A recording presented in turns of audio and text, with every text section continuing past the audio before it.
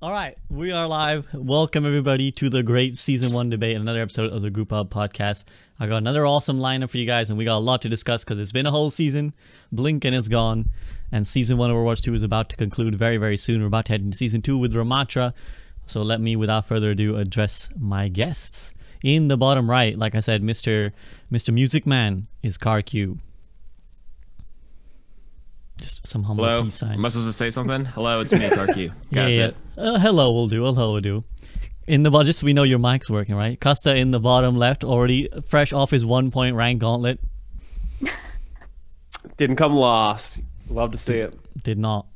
And losing her near top spot from the rank gauntlet is in her debut for the podcast, Deku, top left. Hi everyone, I miss Havana. That is all. I will not accept criticism, says Deku, despite her miss awful Havana? taste. She says she misses I'm Havana and Cuban. Hanamura, bro. Oh, Cuban and Widowmane. Okay, I see. Yeah. It checks It out. adds up. Yeah. The only potential acceptable outcome. Okay. Well, map pools is something we'll get to, I'm sure, at some point. But it has been a long season, guys, or it certainly felt that way. It has been a longer wait, though. So, reflecting generally, first and foremost, let's get your general feelings on how season 1 has gone. So, give me like a couple sentence summary of Overwatch 2 season 1, starting with CarQ. Overwatch 2 Season 1. Wow. For me, I think gameplay, breath of fresh air, was a lot of fun. And if they keep up this 9-week cycle where we get a new hero, new map, I'm all for it. I've survived a year, or we've all survived like a year plus of nothing new. So 9 weeks is very refreshing. In a couple of days, we get to play a brand new hero and a brand new map. That works for me. I actually saw a video on my recommended feed from someone who's like, what Overwatch Season 2 was, or Overwatch 2 Season 1 was like for a bronze player. And like the general take was like, it was actually just a blast. If you look past all the stuff that doesn't actually affect gameplay, like skins and monetization should not and does not affect, the core gameplay. The core fundamentals of 5v5 are good. The balancing stuff we can talk about in a little bit.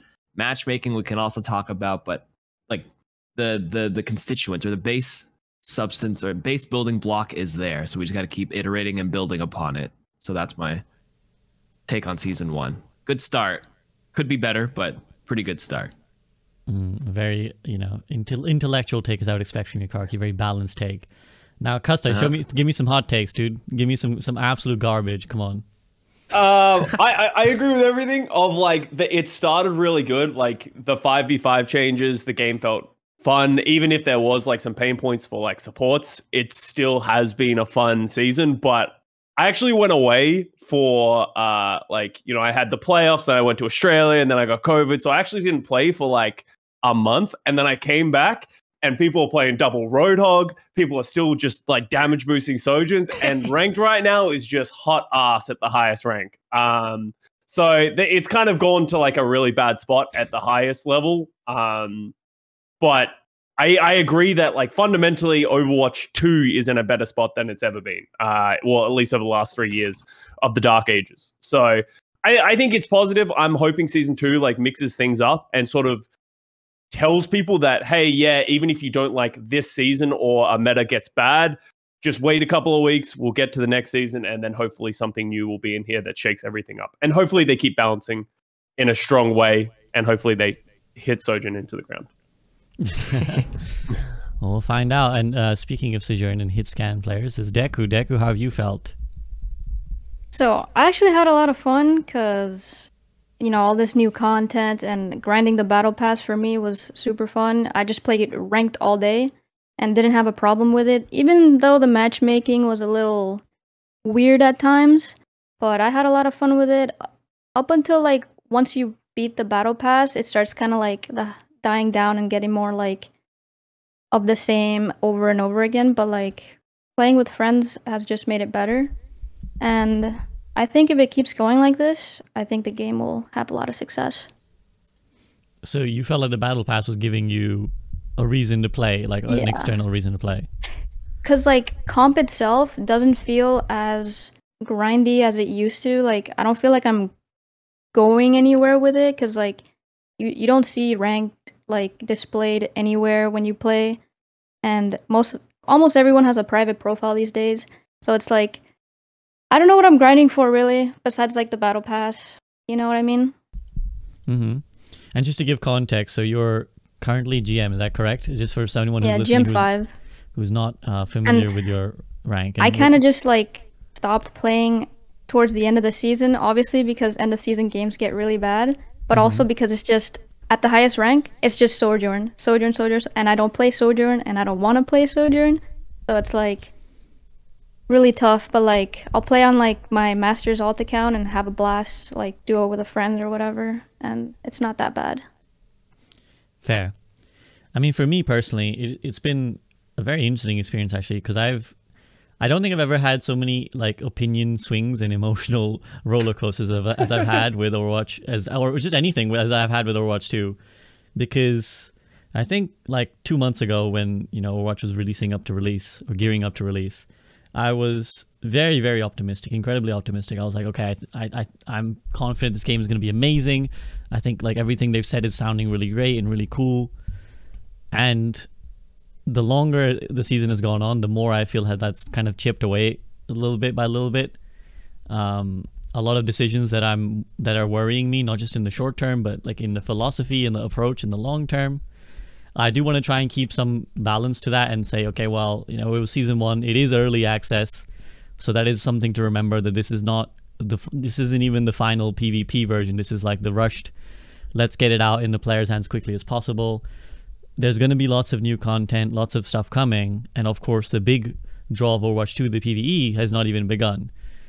All that being said, I've probably I've come close to like just not wanting to play Overwatch anymore a couple times this season, where I've just been like, this feels miserable. I don't like how I feel. Like I start every session being like, I'm really motivated to play, I really want to grind, I really want to get good at this game, and then at the end I'm just like, yeah, I don't want to touch this game anymore. So I felt like, and I don't usually play like that. Like it was never like that for me in Overwatch 1. Like even in Double Shield and all the misery, I never ended a session being like, I think I might uninstall this game. But it's felt like that for me. Go ahead, Deku. I don't know if it's just me or like if anyone else agrees with this, but like I feel like this game is really more of a coin flip for like matchmaking, because like I will go on like a 6-loss streak and then a 6-win streak, like every day, repeatedly. So it's not that was pretty similar to my experience in Overwatch 1 anyways. I think you do ride like streaks. Yeah. I actually, you know what I did? I just stopped looking at people's profile. It just wasn't healthy.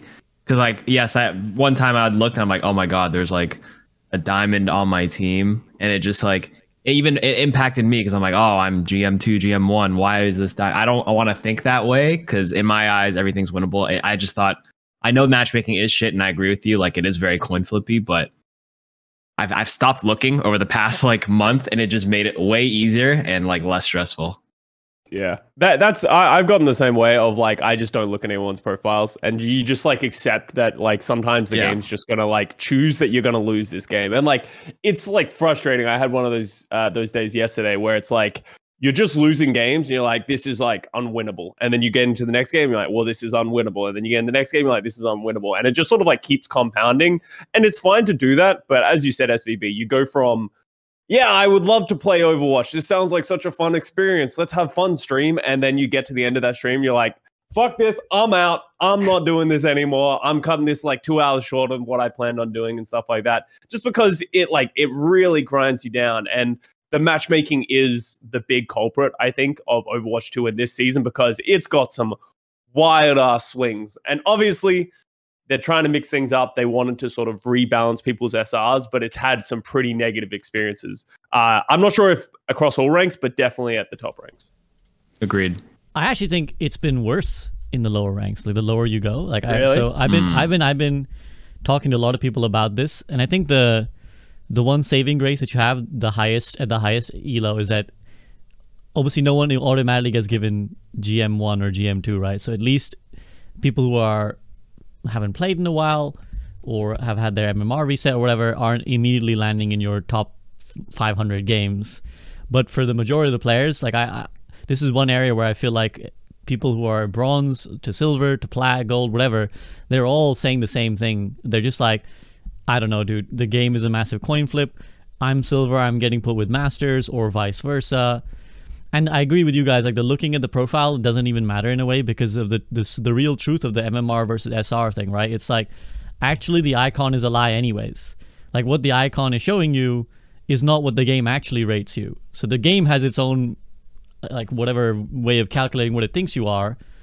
The icon that is showing you is just a temporary number of like, this is where you are right now. But again, you could be, you know, for the diamond, the classic diamond in the GM game, the game thinks that they're GM most likely. It could be putting them in as a paperweight, but the game most likely thinks that they're GM, right? And just because their physical SR hasn't caught up, it's going to show diamond, but they're secretly the devs would say they've been match made correctly because they are where they're supposed to be. But this is one area where I have felt like players in every rank have said the same thing to me. Like every day people come to my community and they're like, games are a mess, games are a mess.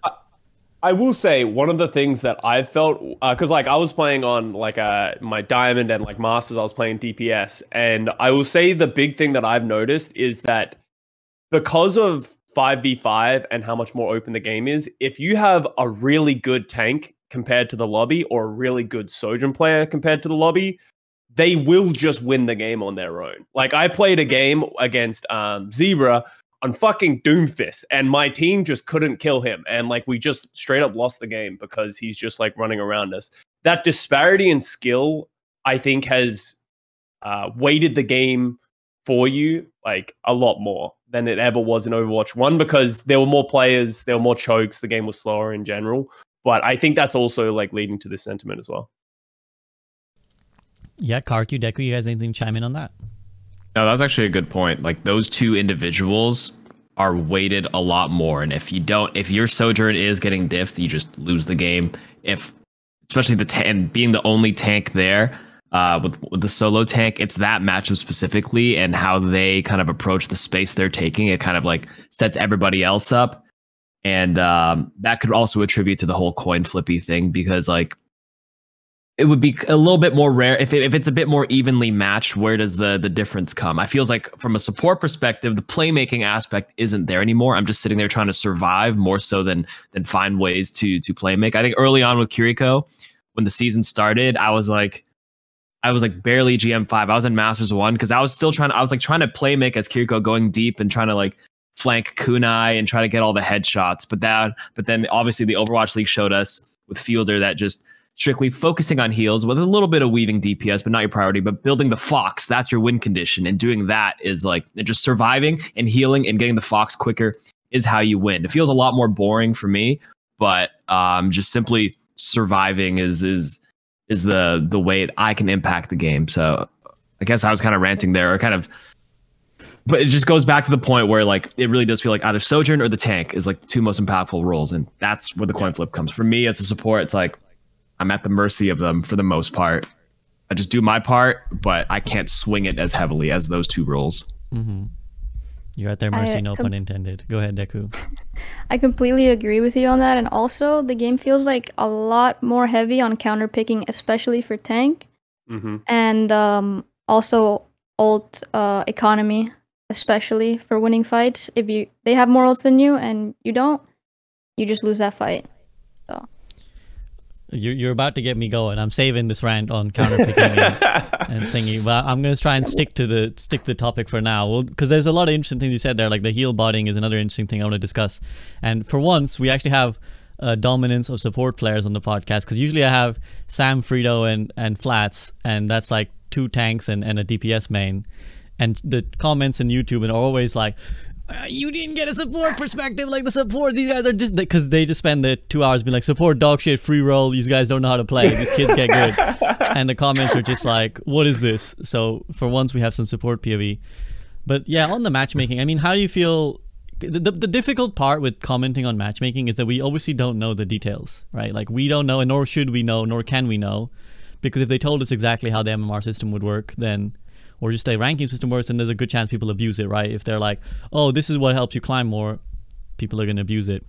But how do you feel like in the efficacy of the MMR reset, the soft reset, the decay system that they've said they've put in? Like, do you think it's been good? It's not, you haven't felt the like impact of it, or do you think it's like something that needs to take more time? Like, how have you felt? I'll go with Custa first.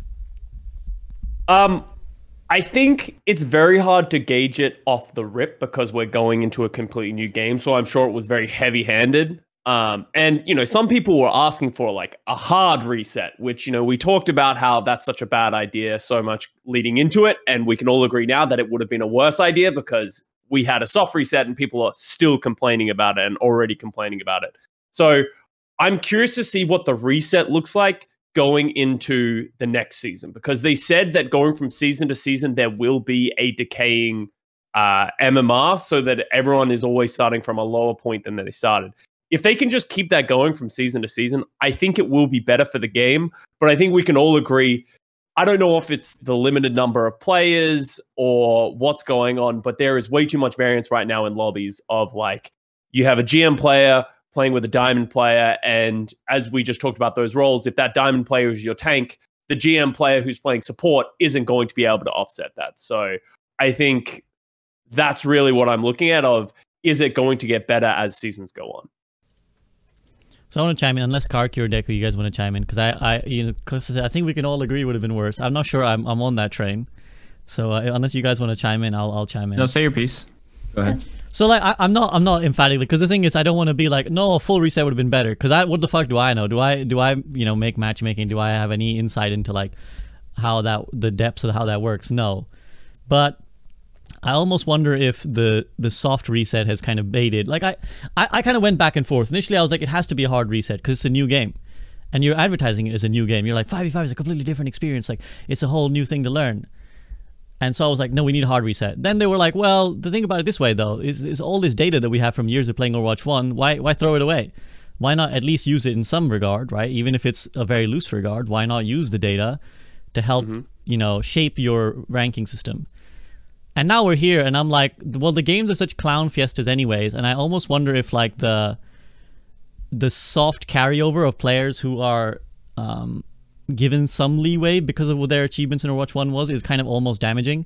And it's really, again, it's really hard to comment because it's very anecdotal, but literally, for example, yesterday, I got my tank to Master 1, and the first game in that lobby, my Ana types in chat, it's like a Route 66 game, my Ana is like, so what did they change in Overwatch 2 except for 5v5? And I was like, oh lol, this guy's funny, right? He's joking. Let me look at his profile. I look at his profile. He had literally never played a comp game in Overwatch 2 and hadn't played Overwatch 1 in years. Like literally this was he had no match data in Overwatch 2. So he just like booted up, went in, and the game was like, here you go, Master 1, right?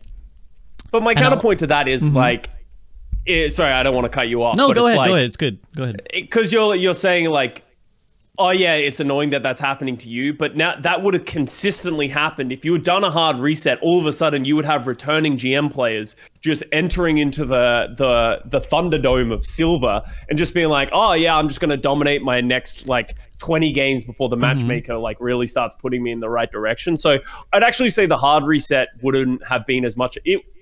I think we're biased because we are all high-ranked players, that the hard reset would benefit us the most. Like, just straight up because we would be able to win games, we would be able to climb, and then everyone who ended up at that rank would be at the right spot. But it would just be an absolute clown fiesta at the lower ranks. And I think, at least for Blizzard's perspective, they don't care about us. We're going to play the game anyway, for the most part. If you really hurt the casual player's perspective of just like, I play the game and I just can't do anything because there are great players against me, I think you're going to turn a lot of people off the rip. And I think that's one of the major reasons they did that. Also fair point. Counterpoint to your counterpoint. One is that it clearly has already been a bit of a clown fiesta for your average normal player. Two, like the MMR reset, again, I think one of the misunderstandings is that people feel like the MMR reset is only to stop people who were GM not being GM or Master being GM. But like for someone who was Plat in Overwatch 1 and didn't play for years, it's still the same net effect, right? They're still ending up in a Plat lobby, even if like they should be now Silver or Bronze. Now, of course, you're right. It would disproportionately hurt, potentially, players in the metal ranks, right? But the other counterpoint to that is, for me personally, I think it's a better philosophy to have someone who's too good for the lobby than to have someone who's too bad for the lobby.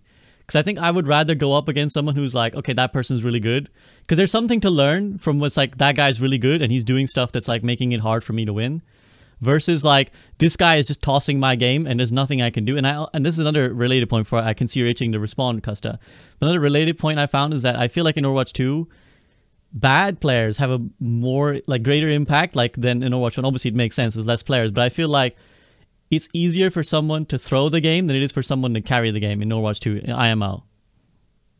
Oh, I don't know if I agree with that. Like, maybe in Overwatch 1 I would agree with that, of like it's easier for someone to carry it. But here's my thing is like, I agree with you. Like, I have the exact same mindset. I would much rather have someone who is a better player in my games, because then you can learn from that and you can improve from that. But a lot of people aren't like that. Like, the number of people who just get into a lobby and someone just starts destroying them, they just go, oh, it's a Smurf. I don't care anymore. This person's just way better. And I'm just going to pick, I don't know, something stupid and just like stop trying. I think neither is a good situation, but I think most casual players would prefer to have someone who is worse in their lobby than someone who is too good, because they're just absolutely destroying the game.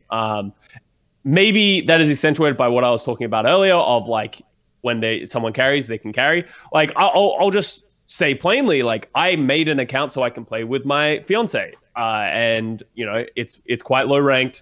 I'm running around and I try and keep it balanced, but it's like the game really just is over if I ever just decide to try and that kind of stuff. And that's the problem, is I think there are a lot of accounts like that really just ruin the game for like everyone else in the lobby, and people do this consistently time and time again.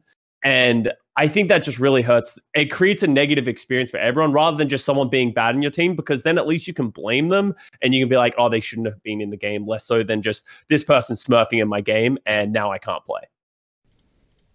Okay, I don't want to keep hogging. I don't want to just literally be back and forth to me and Costa. So if Karki or Deku, you want to chime in on anything here?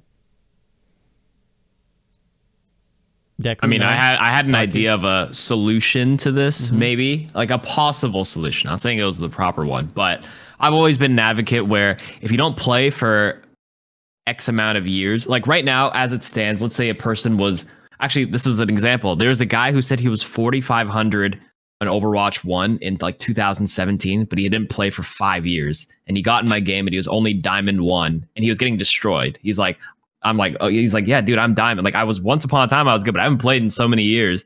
Like, it took his 4,500 from that long ago and still put him in the game because that was his last MMR. I think if it's 1 year plus, each year it like decays an arbitrary amount. I don't know if that's reasonable or feasible. I don't know if I'm only seeing the pros in my eyes. Maybe there's some cons that I'm missing, but for every month, or maybe every season's like 2 months. Every season in Overwatch 1 that you don't play, you actually, not a front-facing decay, but like the actual MMR is genuinely decaying up to a certain cap. So like if you were a Grandmaster, like people always say the GM of 2017, in 2022 or 2023, they're probably low diamond at best. Maybe even worse, because they're number one, they're rusty, and the general average skill level of everybody has gone up over the years, right? I mean, Silver Mercies are super jumping. I mean, it's a little easier now, but like all these little cool tech mechanically, and even just game sense, people are better at the average rank. I rewatched my old 4,300 game in 2017, and I'm like, this wouldn't even pass in Diamond these days. I could just see all the errors coming in, but it was fine back then. But yeah, just an arbitrary like 100. If we went by the SR system, it's pretty easy because there's a number to it. I would say every season it's 100. Like every 2 months you lose 100 SR. That's pretty reasonable because there's 6. If you don't play for a year, that's 6 seasons if it's 2 month seasons, and that would be 600 SR. So if I'm like 4,200, and after a year they put me in low master, I think that's reasonable. And after 2 years, put me down to diamond, maybe cap it at 1,000 or something. So that's 10 divisions in the new system, right? Like 5, 4, 3, 2, 1, 5, 4, 3, 2, 1. That's my take on it. What do you guys think about that? I think that's a good idea, because I'm not gonna lie, I was playing support yesterday. So it's like off roll. I'm like Diamond 1 on it, and at least in 4 of my lobbies, I had someone who was like, "Oh, I haven't played this game in years. I don't know what's going on. What do I do?" Yeah, and so if they were Diamond back then, they should have been really decayed down to whatever that would be, probably mid low gold. Yeah, goldish, I'd say. Goldish, yeah, like a genuine decay.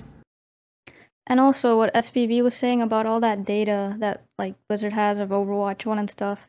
I'm kind of mad that they just took away all the season data that from all the past seasons that we still exists. So we still have heard. But like why can't we just have it there, you know?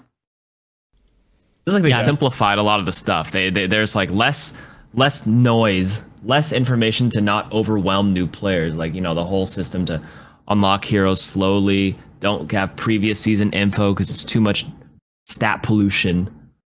Do you think they did it as think. well to sort of like make new players feel like they don't have like just a massive chunk of their profile missing compared to anyone who played Overwatch 1? Because like if you think about how much stat data, as you said, would have been there, like obviously it's cool, but like even if there was just like a legacy tab or something like that where you could just go, you'd click on that tab and it's like everything you did in Overwatch 1. Like, because it would just be cool to be able to see people's previous seasons and such.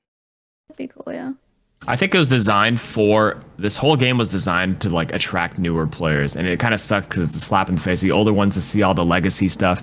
I really think there's a lot of data scientists and data analysts on the team and psychologists that are studying player behavior. And I think maybe if it's designed for newer players, perhaps the psychology and the study and the data proves that new players might, you know, feel inferior when they're always comparing themselves to like previous players with all this experience in their stat page, and then they'll feel like they won't, you know, do well against them. Perhaps this is just me throwing random shit in the air. That's probably not true, but this is just a theory. No, but this is the thing. This is all shrouded in mystery because, like, you know, I agree with your idea as well, Karku. But then maybe there's like a dev sitting there, and sometimes Gavin Winter, who's responsible for like comp and matchmaking, is in my chat. He was in my chat yesterday. I was ranting about matchmaking. I was like, Gavin, this ain't it, bro. This ain't it. And he was like, oh, trying to explain to me with science or whatever. So like the devs might be like, we did that, Karku. Like that's actually happening right now, right? Like, they might be like, we're doing something close to that, right? So, but we don't know. But here's like, here's a little theory, and someone in my community floated like this conspiracy theory to me yesterday. I'm curious to hear what you guys think, and hopefully the devs will forgive me for putting stock in the conspiracy theory.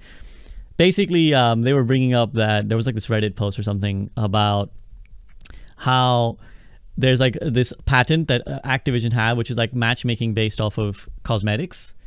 And there's also like this other thing called Open your wallet. engagement based matchmaking, which is something that EA have. I think EA have a patent for engagement based matchmaking, which is No way, that's real. Which is like basically to summarize, because there's like a long ass study that you guys don't have the time to read, I'm sure, especially not right now. But basically it was like, so what we do is we focus on the players who are at the risk of churning basically meaning that they're going to quit the game. So they accept that basically players are going to lose and they're going to win. So all we're going to do is make sure that the players who are at risk of churning get their win when they need to. So we're not so focused on like matching with the integrity of like making the most fair games, especially like the higher skill the player is, the less we necessarily think they're going to churn. So like whereas the lower skill players are churned more easily. So what we do is we basically rig the game so that like you get a few losses, but if they figure out that the player is about to churn, they give them a free win. Basically, they stack the matchmaking to give them a free win. Now this was like an actual study. That's some tinfoil hat stuff. Right so there. this was to be fair. This is on the losers queue and winners queue. Yeah. I mean, to be fair, okay, this is just like a patent that EA have. So that's EA.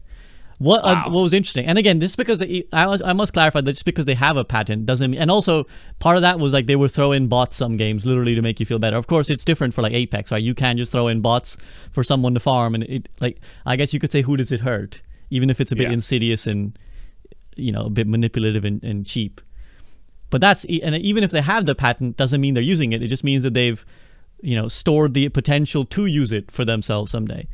And on that same note, Activision have a patent which is for cosmetics-based matchmaking, which is basically that the idea that like you prioritize a player who has less cosmetics and you match them deliberately against a player who has more, so that they see the guy who has all the cosmetics and is like, I want them.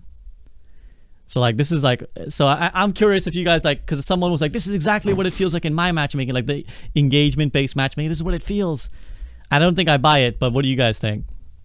How do you quantify that? How do you quantify how many cosmetics somebody has? Like in terms of like, I'm not, as I said, I'm not talking from like, obviously in the back end, Blizzard can recognize those kind of things, but like, how does that person come to that conclusion? Are they just dying all the time and looking at everyone's sweet cosmetics? And I'm like, I knew it. This is engagement based like matchmaking. Like, I don't know. I think there is a lot of complexity to the matchmaker, and there's a lot of things that we just aren't aware of. Like Kaku said, it's people's little jobs, and they've like have degrees to like work these things out. And sometimes us as just gamers, we're like, well, here's where I think you're doing everything wrong, without like while missing the big scope of it. But I don't think there is some like grand conspiracy to make people play. There might be, but I don't think so. I genuinely believe that it's just the matchmaker really struggles to put people together, especially when you have such an overhaul of systems like Overwatch 1 to Overwatch 2. But I don't know. That would be funny if it came out that was true. Can you imagine how much Reddit would explode? Oh my god, the explosion. There would be people dogpiling this game. It's gonna go nuts if this is true. Pitchforks outside the Activision offices, dude. Yeah, God. I'd jump in on that train, honestly. I'm a Blizzard apologist, and I would still jump in on that dog pile. Yeah. Deku, any thoughts on this? I don't know if that would apply to Overwatch, but it's an interesting take. Mm-hmm. I always say as well, like I said to my chat yesterday when someone brought this, I was like, never attribute. There's a quote that's like, never attribute to malice what you can attribute to incompetence, and that's not a shade to the Blizzard devs that like I'm calling them incompetent. But what I'm saying is like, it's not. I don't think it's a grand nefarious scheme, because another theory that people had, I know, they were like, oh, they're using the new rank system to cover up the fact that they're deliberately matching like people from much farther SR apart. So they're using like the new system so you don't see it, so you can't tell who's been. But I think all of that like is irrelevant compared to just the matchmakers struggling to make good matches, basically. And I think part of that to round off, because we have discussed the matchmaker for a bit, but to round off, I think that like. I think the biggest issue is that all the matchmaking said and done, all the soft reset, hard reset said and done, the biggest issue I think is that the thing that's gauging your skill is just not as good as it should be. I think at the end of the day, the thing that's trying to figure out where someone's MMR should be and where they should be is just not doing its job. And I don't blame them, because Overwatch is a really tough game to rank, right? There's so many variables. Just even like someone queues up tank, they are a Reinhardt specialist, the map is Numbani or whatever, like Gibraltar. Now automatically if they pick Reinhardt, they're going to be performing worse versus if they, let's say, flex to Monkey, but they're not a good Monkey player. Again, they're performing worse than what their MMR would be, right? So it's like really difficult. I can totally understand that it's difficult to figure out where someone should be, but I also have to feel like it just ain't it at the moment. And let me try and be kind and say maybe it'll figure it out as time goes on. But right now it's been pretty miserable with how people are being ranked, to be honest. Yeah, I think they did say they are fixing it, or like in season 2 it'll be a lot more aggressive in terms of adjusting the information or the data. Yeah, it feels very forgiving right now. For at least I was playing on like my Masters 5 account and I was losing a lot, but I still won my 7 and I was still able to rank up 2 ranks. I was like, yeah. But I just lost like 7 in a row as well. What, shouldn't I stay the same? And it just kept ranking me up.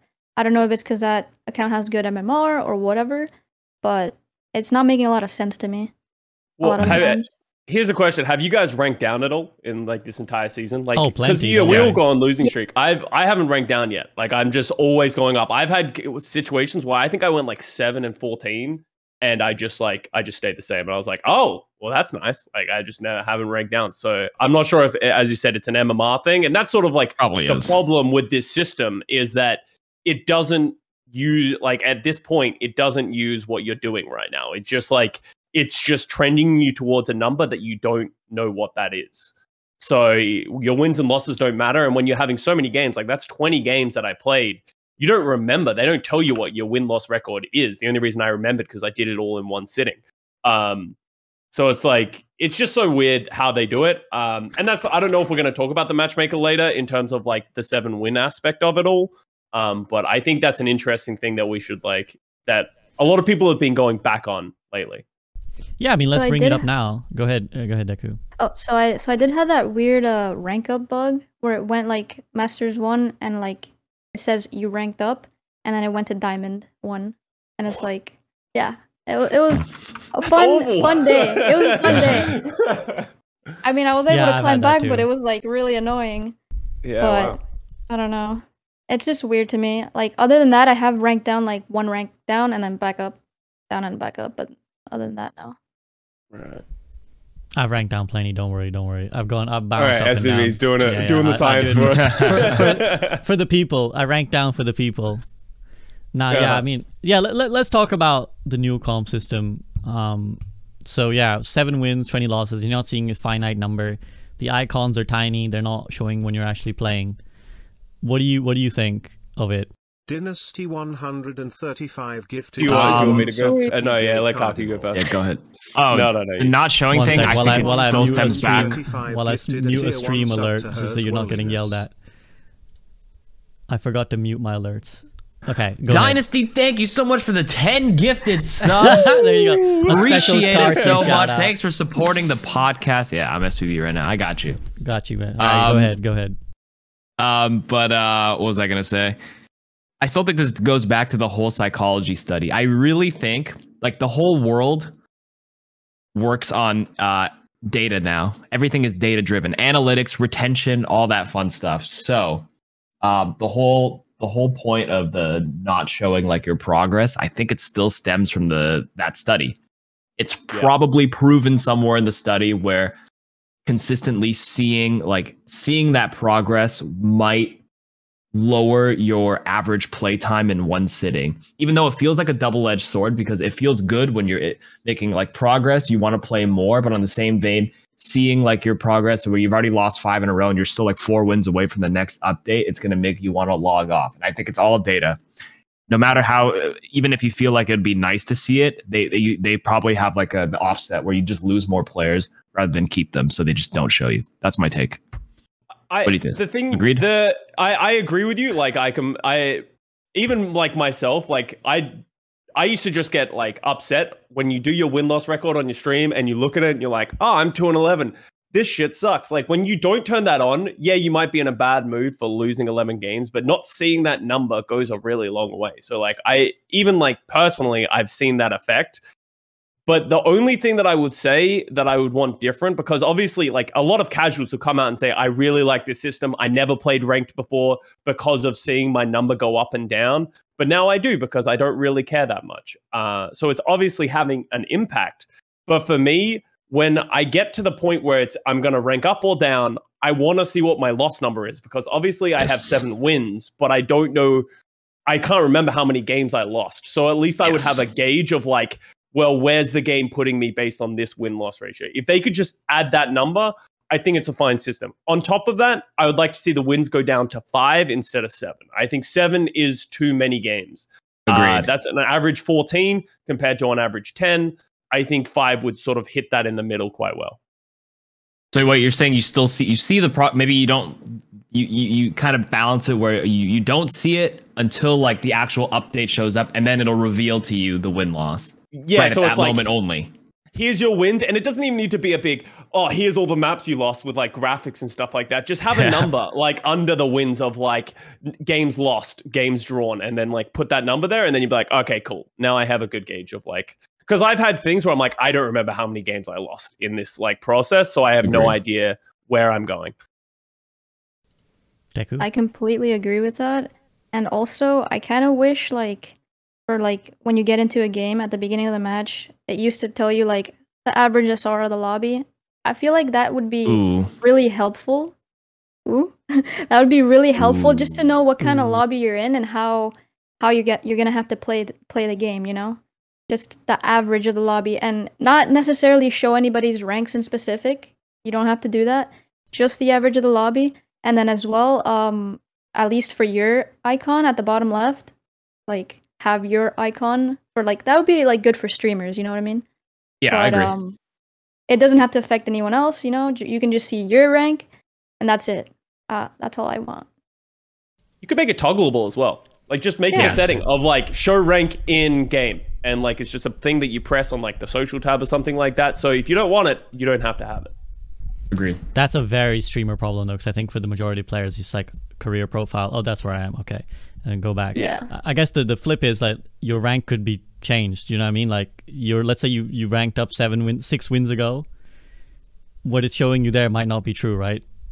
Because you might be ready to rank up, whereas the icon is still an old icon when you're in a different. So I don't really like. I think that part is like incidental, because I think it's a very streamer problem. And Karki, you had an ooh. Deku, actually, you said something you wanted to interject. Go ahead, interject. Oh, I forgot. Never mind. Okay, you forgot. Okay, Karki, you went ooh. Sure. I mean, just like showing the rank in the front. I think there is a counterpoint to that where there's a reason they don't do that anymore. Again, due to the whole like psychology of, yes, it's nice to know how to play around if you know the average rank of the lobby, but at the same time, I feel like it kind of like promotes you to play differently. I feel like if you get into it, I think it would negatively affect players who are playing in a higher lobby they're used to. Let's say you're, I don't know, Diamond 1, and then it says average lobby is like Masters 2, which is like, what, 400 SR higher. Psychologically speaking, I've noticed when players, especially, you know, mostly in the metal ranks, when they play in a lobby that's way higher than they're used to, they play way more passive. Yeah. Like they just psychologically speaking, when you feel like you're out of reach, you play safer. And while surviving is good, sometimes you're a little bit too passive where you just have no impact in the game whatsoever. And I just see this in VOD reviews. They're like, oh, I was this plat player. I got pulled into this diamond lobby and this is how I play. And I'm like, what are you doing? You gotta do what you were doing. But like, obviously if you're getting punished for certain things, you adjust. But like you're just regressing right now because you got scared. And you can't do that. I also think there's an inverse effect. There's a lot of people who will join a lobby that is one tier below them, and they'll be like, who is trash in this lobby? Anyone who is trash, put your hand up right now. And they're like, they'll just antagonize everyone and be like, I'm this rank, you're this rank. And they'll just like in this lobby, the classic. Why am I in this lobby? Blizzard, please. I'm a diamond player. I should not be playing with these plat players. Like, it happens all the time. Like, and it's just like frustrating. So in general, it feels like Blizzard is going the mentality of the less information you give the players, the more comfortable players are going to be, which is probably true and why it is done. Yeah. It's frustrating for us, but I can understand why it's being done. Yeah, another one of those, like, it's really frustrating because it feels like you're arguing with algorithms and science. You're not really arguing with human decisions, right? Yeah. You're not like, Des, why didn't you do this? Well, we have science. But science. But I felt There's bad. science. There's data. I felt bad. No, but science, dude. Like, cause how do you equate how someone feels in a variable, you know? Yeah. Mm-hmm. And I feel like the How do devs you talk do about that? this a lot, where they're like, oh, you know, you need to tell, like, we look for player feel and player feedback to gauge sentiment. But at the end of the day, it feels like that's always going to be secondary to when the science tells them, yeah, but not showing the thing, just more people play. So we want more people.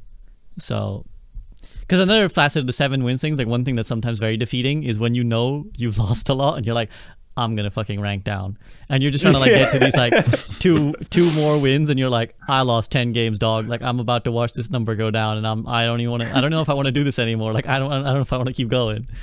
So like there are frustrations to it. So yeah, I think the 5 could be good, but yeah, can't really argue with, I think, the science of probably more people are playing now as a consequence.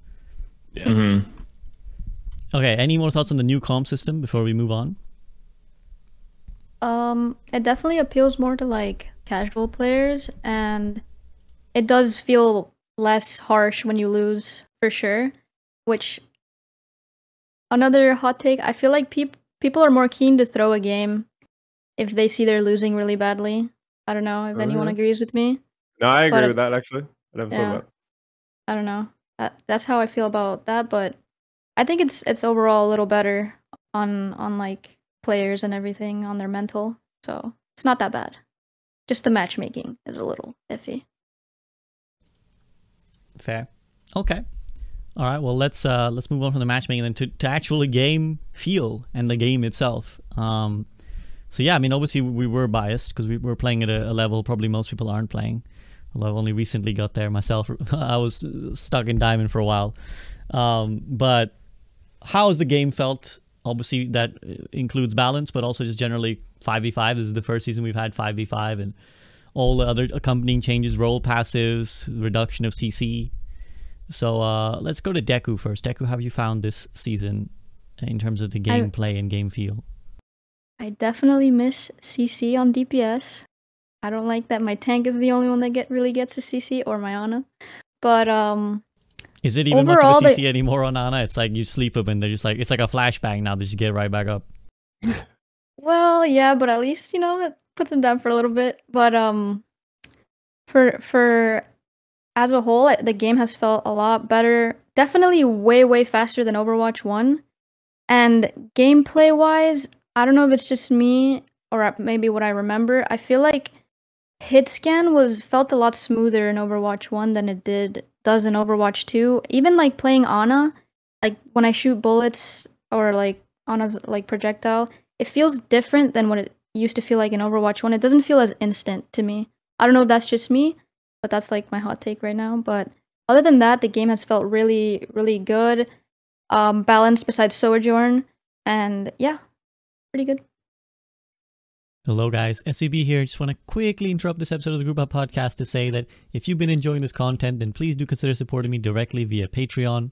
It really does help since Patreon only takes about 10% of your money, where YouTube and Twitch take 40 and 50% respectively. So it supports me and allows me to keep making videos no matter how many views they do or don't get. Also, if you are really enjoying this discussion, then why not consider watching some of my other content? First and foremost, my Twitch stream where this podcast is hosted live, and I stream 5 days a week doing a bunch of other things as well. If you're not much of a Twitch viewer, then you can check out the SVB side channel, where all the best bits from the stream go straight to YouTube in highlight format, including VOD reviews, gameplay, and streamer formats such as the Fantasy Overwatch or Rank Gauntlet that you may have seen other streamers participate in. And finally, if you're sick of Overwatch, then you could check out my other channel, The Soak, which is where I do movie and TV breakdowns. And I've done videos on things like Avatar The Last Airbender, Pixar's Up, and anime like Haikyuu. So if any of that sounds up your street, then all the links are in the description.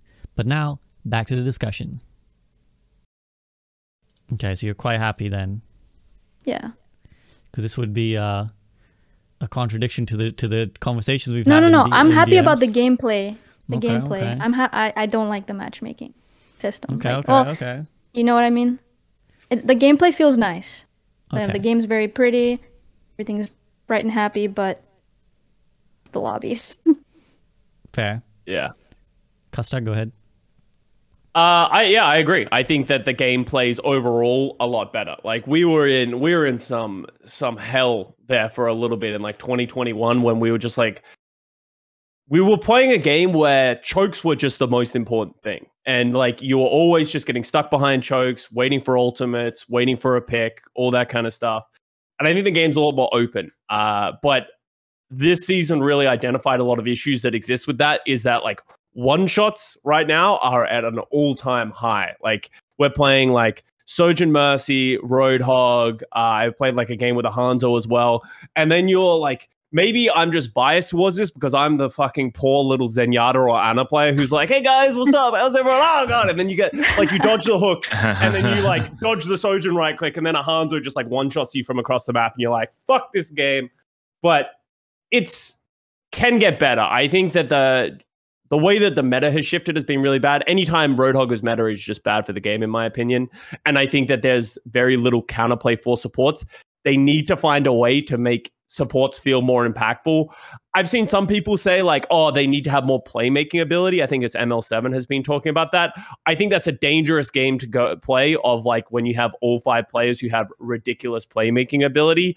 But I think they need to give supports something that makes it feel like you can impact or change the result of the game and not just support your other players better because they can't carry, right? Like an issue I've been having in most recent games, especially with Sojourn, is that like you play a Sojourn and then they have a Sojourn Mercy, so your Sojourn just can't win that matchup. So then you play Sojourn Mercy and then it's just like who hits the rail really more than anything. And I think that's a really bad impact for the game where only a few people can dictate the flow of it. So I think overall, 5v5 is just way better for the game. It'll be better for the longevity of Overwatch 2. And I think the heroes they're releasing are really interesting, like Kiriko, Junker Queen, Sojourn. They're all great heroes. Obviously, balance has been a little wacky with them. Ramattra looks sick. So I think they're doing a good job with those heroes, and I think it's going to keep people excited and interested. One thing I will be critical of, though, is the new maps.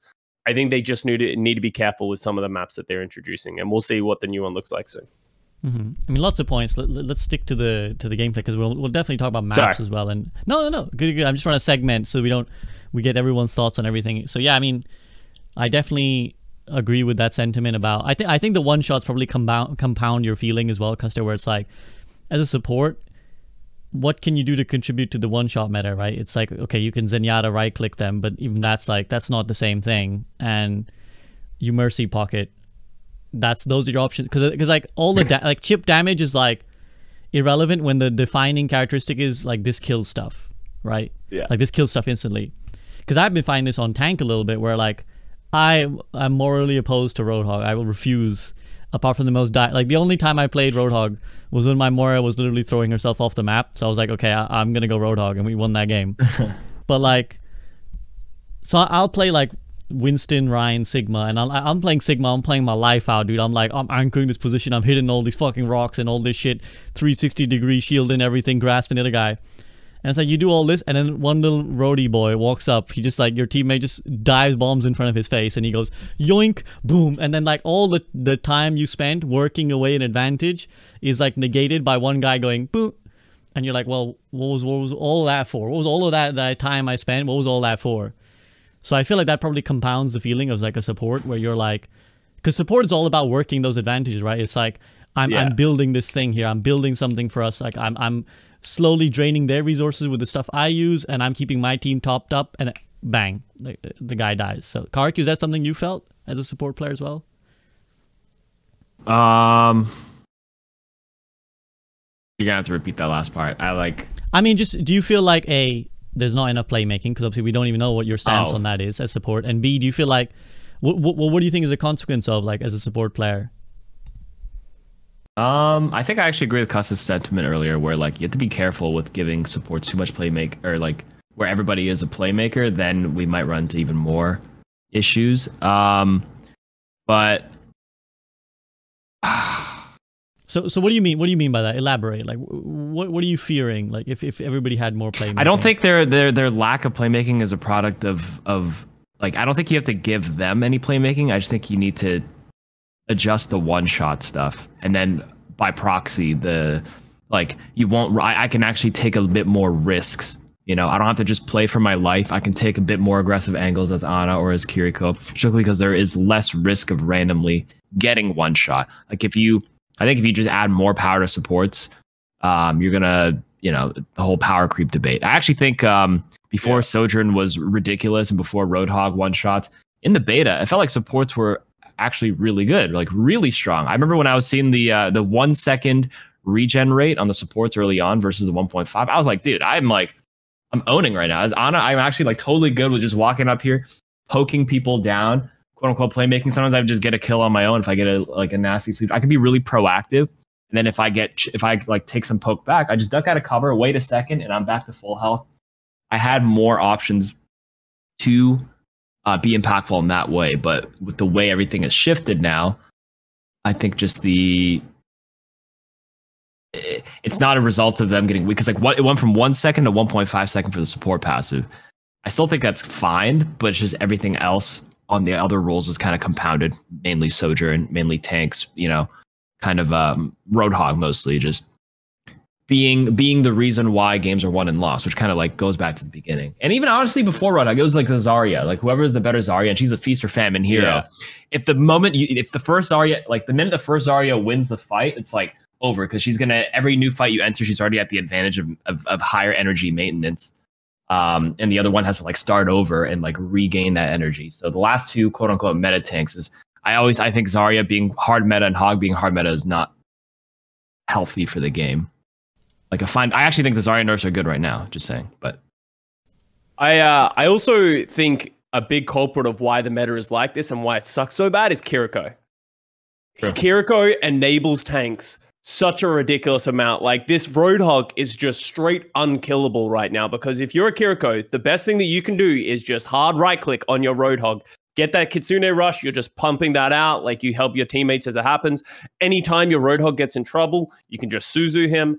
It pretty much makes Ana redundant, which takes Ana out of the meta as well. So like you're just like removing the number of heroes that you can play because of how much Kiriko enables the opposition team. So Kiriko has a lot of playmaking ability with the Suzu and like the direct healing. And I think that is sort of what I was talking about, of like, if you give a support character too many abilities and too much playmaking, it actually makes it harder for everyone else to make plays and that kind of stuff. And I don't think that's how support is. And maybe that's an old way of thinking about the game, but that's just not how I think support is supposed to be. It's supposed to exist and enable, but I don't think it exists or enables right now. You just sort of die. So if they can find a way to like fix the balance of a couple of these other heroes, I think it would open up the game a lot more. Like I think the support lineup is actually in a pretty good spot. It's just the other heroes that I think are making them weak. Deku, do you agree with that sentiment?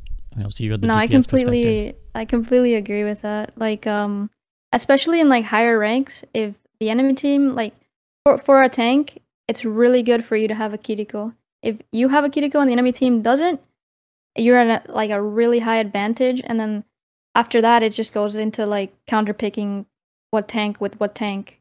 But support right now, if you don't have a Kiriko in high rank, you're just gonna probably lose. So I agree with that. Mm-hmm. And I think like obviously trying to keep in perspective of like what the average player experiences as well. I still think that like I think Roadhog in particular. I tweeted this the other day where I was like, for Overwatch to be good, Hog has to be bad.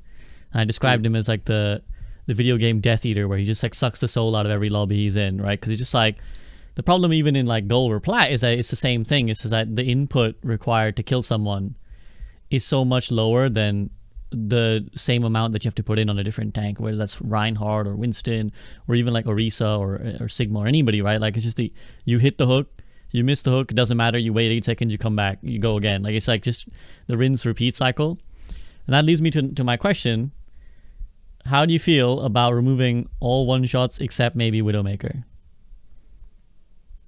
How do you make Roadhog viable at that point then? What do you do to him? Yeah, I don't have the immediate answer for every like character that's affected by it. Like maybe you can like make his damage in a way that he can't just so SVB stop. No, delete Roadhog. Okay, I'm with you. Let's go. Yes. I just straight up, you cannot balance Roadhog. Roadhog is bad for Overwatch. I think he is a bad hero for the game. Delete Roadhog from the game. He is, especially as we start introducing more heroes consistently. Every 18 weeks, we're going to get a new hero. The roster will grow to a place that you can start removing heroes. And I will straight up be the first one to pull up my fucking pitchfork and say, start deleting Roadhog when it makes sense. Because I think they should just nerf him into the ground and then just delete him eventually. I know there's Roadhog stands out there who are like seething at their chairs right now, who are like, how dare Custer say this? But like straight up, 90% of the entire game hates Roadhog because he's just not fun in any way for everyone else that is playing the game. So, and I don't know how you balance him. Like SVB, you were just saying like, how do you fix Roadhog without just completely changing his kit? No, 100%. Well, what are the one-shots in the game right now if we list them out? It's like the Roadhog, Hanzo, Sojourn, Widow, right? Yeah. Is that it? Technically, you could say like a Zen right click.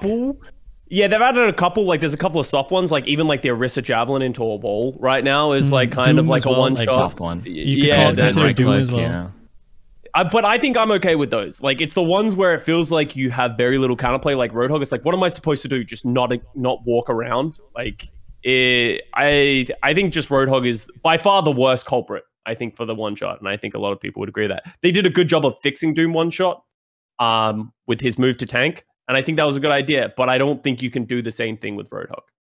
I think they tried it where like the shotgun wouldn't do enough damage. Reinhardt. Like the first hook. It's like a hook into a shot combo didn't kill at one point in one of the seasons back then. Yeah. And they just gave him like more ammo and like a faster fire rate. That was Overwatch 1 in a different setting. Maybe that could be something to look at again. The thing is that the problem is that like the hook and the his gun are like at odds almost in terms of like if you're trying to balance him, because it's like either the hook every 8 seconds to be able to yoink someone into your team is, even if you don't physically kill them yourself, is already an insta kill, right? Like hooking, like even if you don't finish him, someone's gonna finish him, right? If you yoink someone into your team. So it's like either you go, okay, well let's make the hook cool down longer. Okay, well now he's like sat there, let's say 12 seconds, like a fucking useless guy, but it's just his right click spamming away, right? How often, like very rarely will a Roadhog actually like kill someone with, it's just like spamming at tanks then, right? Then he's just gonna sit there, right clicking the enemy tank, then waiting 12 seconds, and if he misses that, then he's just like completely just a dumb character. So Yeah, go down with Roadhog. I'm with Custa now. I'm with Yeah. Custa now. Yeah. I always, whenever I tweet anti-Roadhog propaganda, someone's always like, imagine only wanting tanks to play like Reinhardt and Winston, not accepting a different form of playstyle. It's like, fuck off, dog. Like this guy just makes everyone's life miserable. So Let's be realistic. Roadhog is just DPS players who are like, oh, DPS queues are too long. I'm just going to play Hog. Like, that's how 100%. all Roadhog mains began, right? 100%. Obviously, that doesn't exist in Overwatch 2. But, like, Roadhog is not a tank player. You are literally just playing, like, a fat Cassidy where you used to just, like, flashbang right-click people, like, back in the day. Like, that's what you're doing. So, I don't know. I just don't think he's good for the game. And I think there is no real way of balancing him. So... And at this point, as the host, I should offer a perspective that gives balance and fairness. But fuck that shit. Fuck Roadhog. Get him the fuck out of here. Get him the fuck out of here, dude. Actually, I mean, I don't mind Roadhog as much. I actually hate Widow and Sojourn more. Maybe it's because I'm always in the back line and I'm the last priority for the most part. I play a lot safer out of his range, yada yada yada. But I play a lot of Ana, and I'm like, it still owns it. Go ahead, because that's also a perspective that's valid. So you kind of have more problem with them in any sense that like you want them changed, or you're just annoyed. I mean, Roadhog doesn't bug me as much. I mean Sojourn and Widow. Oh, Sojourn and Widow, yeah, it's like just don't peek. Well, sorry, I can't play the game if I don't peek as Ana. So like that's literally the worst. Play corner, those are the tougher arguments for me. But for Roadhog, I mean, people say like Ana's a bit, you don't really need her as much because of Kiriko and stuff. But like, I mean, for the majority of players, I think you can still play her into Roadhog. I still do it sometimes. My other support plays Kiriko. I'm sorry, I'm not playing Lucy. I'm just gonna play Ana if they run Roadhog, and generally it works out for me. Maybe it's because I'm Omega biased and I have a lot of hours and I know how to play around it. But still, this is one of those things about like I guess proactive balancing as well. Is that I feel like a lot of the balancing has been quite reactive.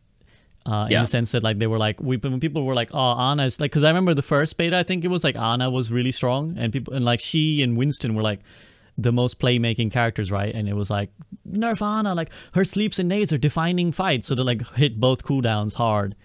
And then of course they released Kiriko, who now just like dumpsters Ana. And obviously if Kiriko was weaker, maybe it would be more of a matchup thing where it's like, oh, they happen to have a Kiriko and I happen to be playing Ana, so it's bad for me.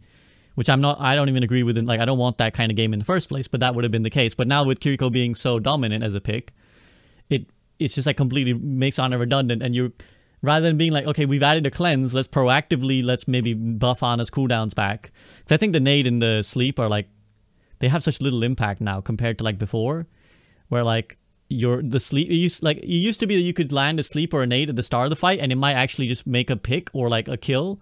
But they neither works anymore because by the time like your team can react, like Suzu, or even if your team, even if they don't have a Suzu, like I feel like it used to be that you could anti tanks at the start of a fight and it would be like a go button for your team where they're like, we can punish these tanks now. But like now it wears off. They don't even go down to like half HP by the time like the nade wears off. So did they lower like? Go ahead. Yeah, they did. Did they? Oh, they did. Like how long it lasts? Mm-hmm. Yeah, 3 seconds now. It actually was 5, I think, when Ana first came out. Then it went down to 4 for a long time, and now it's 3 seconds for the anti. Yeah. I definitely feel like that's way too low. Like I blink and they're already on anti, you know? Yeah, I would love to feel it where there isn't a Suzu as well, because like maybe I could agree with that, but like for me the bigger problem is just the Suzu right now. Like every time I play it, it just feels like it gets Suzu'd off and stuff like that. So I think Kiriko is cool, and I think she's a fun hero for the game, but I think the way how she's enabled Roadhog is like one of those, like it's the biggest issue with Overwatch, right? Is that you introduce a new hero and you can't understand how that interaction is going to make something that you wouldn't expect just ridiculously strong. But I do want to say as well, because Captain Planet is a friend of mine, those like people really should read those documents if you're really trying to talk about like balance of these heroes across all ranks and stuff like that. Looking at those unmatched win rates is like a really interesting thing of understanding, are heroes actually overpowered? Because like he said, and he's said it in this document, Symmetra is theoretically the best unmatched hero that exists in the game. Like she has like a 60% win rate or something like that because no one wants to play her. And there's like a ton of different like information about that where it's not always what you think. We just come to these assumptions because of the niche of our rank, but there is a lot of information of why Blizzard doesn't nerf these things or doesn't change these things because they actually have a bad win rate when you like zoom out a little bit. But obviously, the counterpoint that a lot of people have made in the community is like, well, but the statistics are, you know, there's a kind of feeling that statistics are unbiased, but they're not, right? Because Symmetra, the win rate obviously comes from the fact that she's being played on maps only when where she's good. Good and beneficial, yeah. Or Yeah, I was the only gonna people point that out, playing yeah. her are absolute specialists, right? So like, the only people playing Symmetra are the people who are really good at Symmetra, as opposed to someone who feels obliged to lock Sojourn because they think she's very strong, so they lock the Sojourn and they're bad, right? So those are Yeah, it roughing the win equalizes rate. it back at 50% a little bit because of the influx of. Exactly. So like that is that not where the statistics are like also biased? Well, it's also like what I'm saying is you need to take both, and that's what I'm saying from Blizzard's perspective is they should be looking at these unmatched, and that's the reason they haven't nerfed Symmetra into the ground. Unfortunately for me, I hate Symmetra. But Remove Symmetra. Yeah, let's just remove one I'm priority down, at a time, honestly. man. I can't ride on this boat forever. I can't delete half the cast. One priority at a time. Maybe one of these years we will. But like for me, it's like you just need to use all the data, right? Like you can't just like use. So many people like to talk about these things, especially as we are like in some way the 1%, right? We're the people who are browsing Reddit, Twitter. We're interacting with the top end community. We're doing all that kind of stuff, Overwatch League, etc. Like it's so easy to enter into an echo chamber and feel like we've come to a conclusion that everyone can agree to, but that doesn't actually speak for the entire player base. Like 90% of the player base just doesn't interact with Twitter or Reddit about them playing Overwatch and stuff like that. So you need to keep in mind that Blizzard is trying to appease everyone and not just the very loud and vocal minority. I will again try and push back because I can hear Flats' voice in my head where he's like, yeah, but if you balance for all those guys, the game will go shit. You want to balance for the guys who are playing like the top end, and then it will like kind of come down for the rest of the players. How do you respond to that? Because just because something is good for the top end, yes, there might be some players that is better for the lower end, but honestly, most of their money comes from the lower end. So you're expecting Blizzard True. to balance around the 10% who are spending a good amount of money, but ignoring the 90%. There's a lot of people who just won't play the game if you like change these certain things. Obviously there's like a couple of like pain points when we talk about it, like this is for the lower end and not for the top end, but I agree with Flats. I am 100% someone who, especially when I was a player, was like, heck the casuals, I don't give a shit about them. You know, balance for competitive, that's the thing that matters. We will listen to us, we'll make the game fun, we'll make it good, we'll make it balanced, and then everyone else can, you know, enjoy the fruits of our labor. But that's not always true because casuals don't always find what we find fun. Kark, you definitely. And that's, yeah. No, go ahead, That's Kark, a good point. finish your sentiment. No, you're good. Okay, Kark, you? I got nothing to add to that. That was pretty. Okay.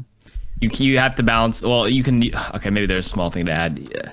The balance has to be. You do have to balance top down always, in my opinion. But you can find ways to represent the skill ceiling and skill floor a little bit differently, so the lower players aren't impacted, but the higher end players will, you know, hopefully feel things that were oppressive are not as oppressive anymore. But the lower rank has no effect down there, and that's like the way to balance. You do go top down, but find a way in the hero's kit to tune things where the skill ceiling might be lowered or high. I always get those terms a little bit mixed up, but you know what I'm trying to get at, Yeah, right? well, the skill ceiling can stay, but the value floor is because the skill floor should not be lowered, but the value floor could be lowered potentially, right? Where it's like, what you get is high. Wait, no, I That's where- disagree. That's the trick.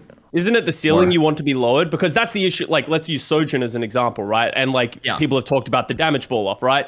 Is if you reduce, introduce damage fall off on the rail, all of a sudden that really only affects the top end because I don't know how many 360 no scopes my silvers are hitting from across the map.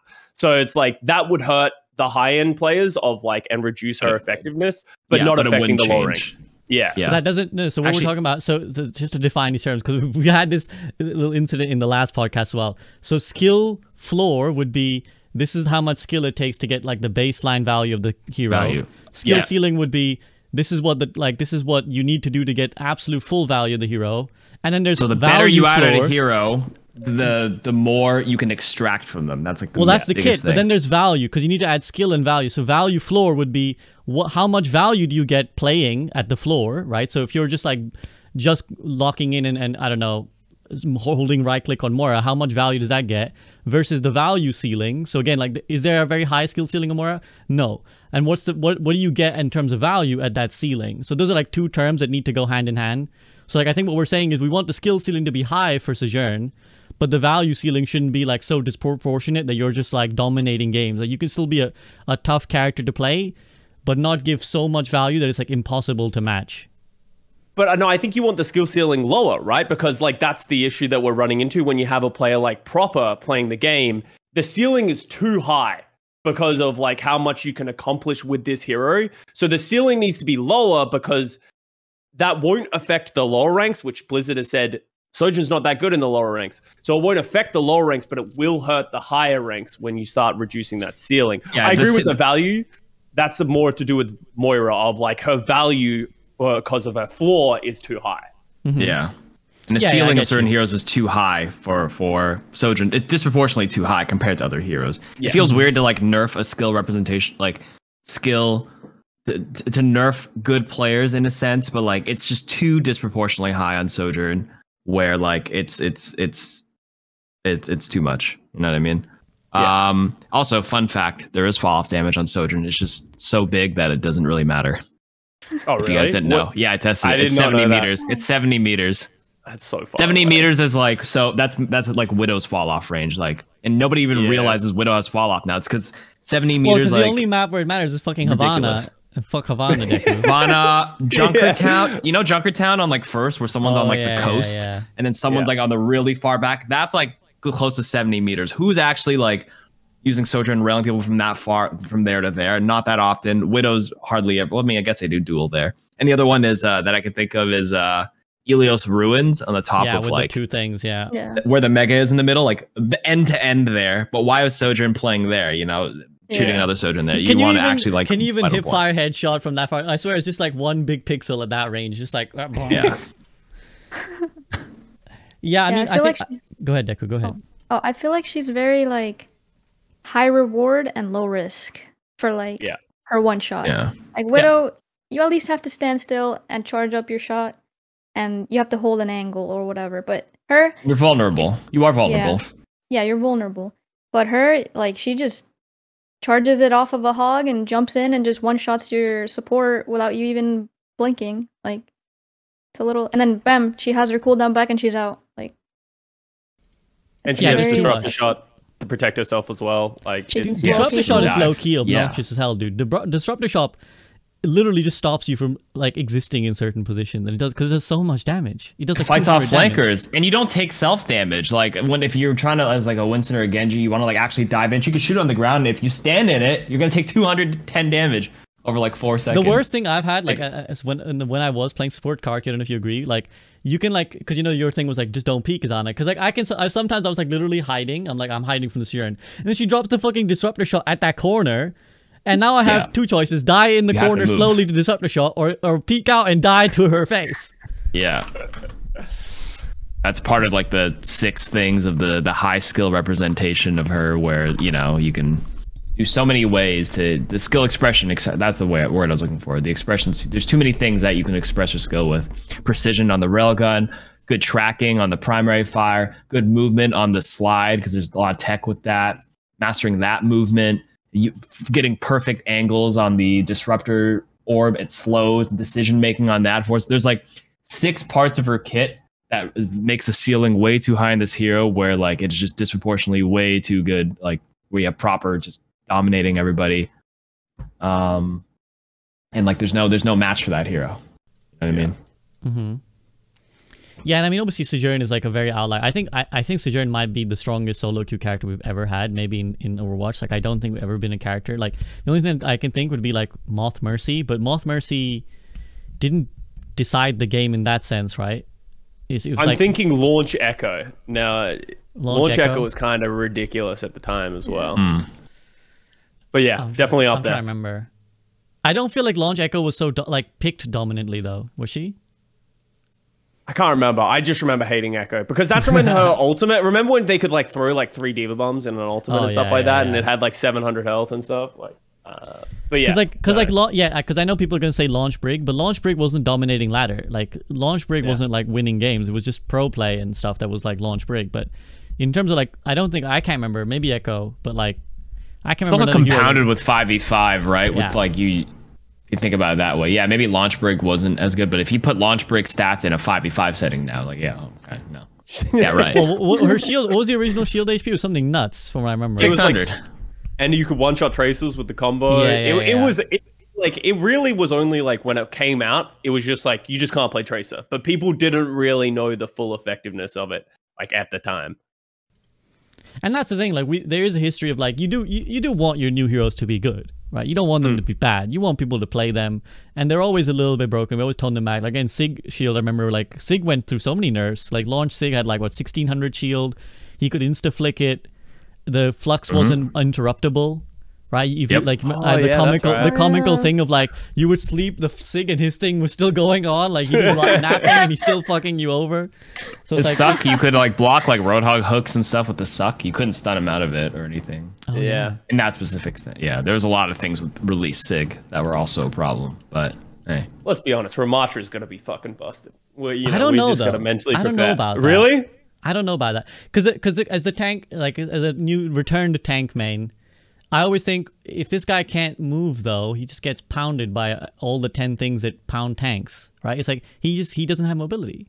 So like when they pick like Echo, Pharah, or they just pick like even Sojourn, like at that range, like what are you gonna do? You put your one shield up and then they just slide past it, and then what? I guess I'm like looking at it in such a niche pass. Sorry, no, you go. I would. No, that's kind of by the by. I don't really want to get into theory crafting on a hero that isn't out yet. I do want to dwell a little bit on the point you made, Custa, about, you know, like at the end of the day, who's playing the game and where's the money coming from? Because this is like a bitter pill that probably most of us have to swallow. Because again, here's the thing. Even if you are listening to this podcast and you're bronze or you're gold or you're silver or whatever you are, you're still already in the like small percent, right? Because the very nature of the fact that you're listening to this podcast and you're engaging in like discussions about the game at this kind of deep level, although we're pretty stupid. It's like you like at the end of the day, the average consumer will watch, logs in for like a couple hours in the weekend, doesn't consume Reddit, doesn't consume YouTube content or Twitch content, plays a bit and logs off. And like as content creators, like there's a lot of frustration that comes, and I 100% feel this. Like I felt this yesterday, where I was just like, oh, this is so annoying, it's so frustrating. It feels like the experience of someone who plays this game, I don't know, 4 hours a day, even not even that, like even less than that. Let's say someone who plays like 10 hours a week is largely secondary to someone who plays a couple hours a week, but is in terms of number the greater portion. But then when you look at the decisions that get made, that it makes sense, right? Like you think about, for example, I was thinking about like the map pools. I know Deku, you've been a big anti-map pool person, and it's like, well, on the face of it, you're like, why stop the map pools? Like, why stop players from playing all the maps that you have? But then you realize, well, yeah, but remember that for the majority of players, especially if they're new, all the maps are new to them, right? Like all the maps are new, and if they're returning after a long time, there's already like 4 or 5 new maps. So if you give them the full roster of all the maps, every single game they're gonna be like, I don't know this map, where am I going? Like, you know, because we have that when we get a new map, we're like, where are you go? I don't even know on this map. Is there a mega here? What?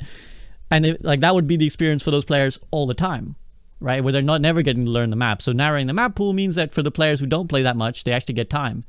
And then it's the same thing when you think about the balance, right? Obviously, I know they've had technical issues with the patch, right? The patch wanted to go out sooner and it couldn't. But even when you think about like, well, why is this mid-season patch and then an end-of-season patch? Like, why not patches every week?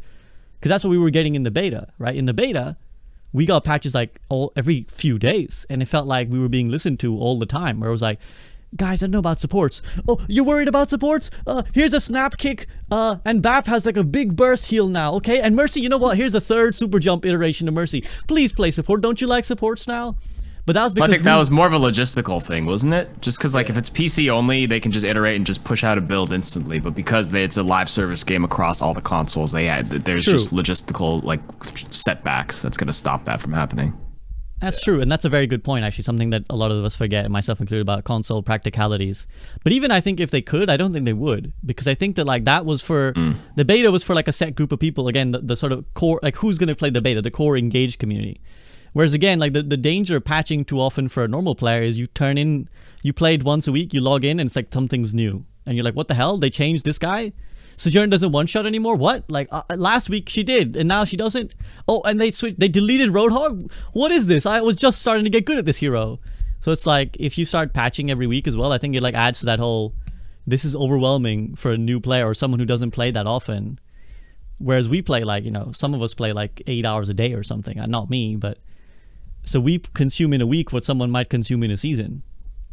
And so for us, like the frustrations compound very quickly, where it's like, because again, in like 2 days, I'm like, I'm sick of this Roadhog shit, dog. I'm sick of this getting hooked every day.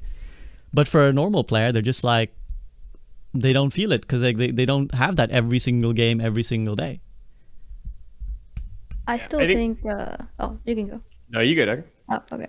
I still think, going back to map pools, there isn't like too many amount of maps where like a new player would feel like, oh, I don't know this map. Like, I feel like, you know, if you're a completely new player, all the maps are going to be new to you anyway, and you're going to eventually start learning all the maps, and Blizzard's going to release new maps anyway, and you're going to eventually have to learn that map too.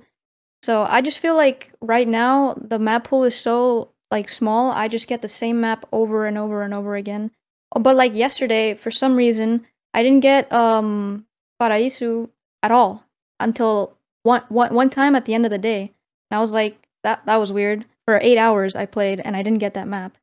So I don't know, it feels like very redundant, very repetitive with this map pool. Like if all the maps were in, I feel like there would probably be like different comps you could play in other specific maps that aren't in there right now. So it would at least make it more refreshing, you know, for the players. Yeah, but again, that's for the person grinding the game. Again, like how many?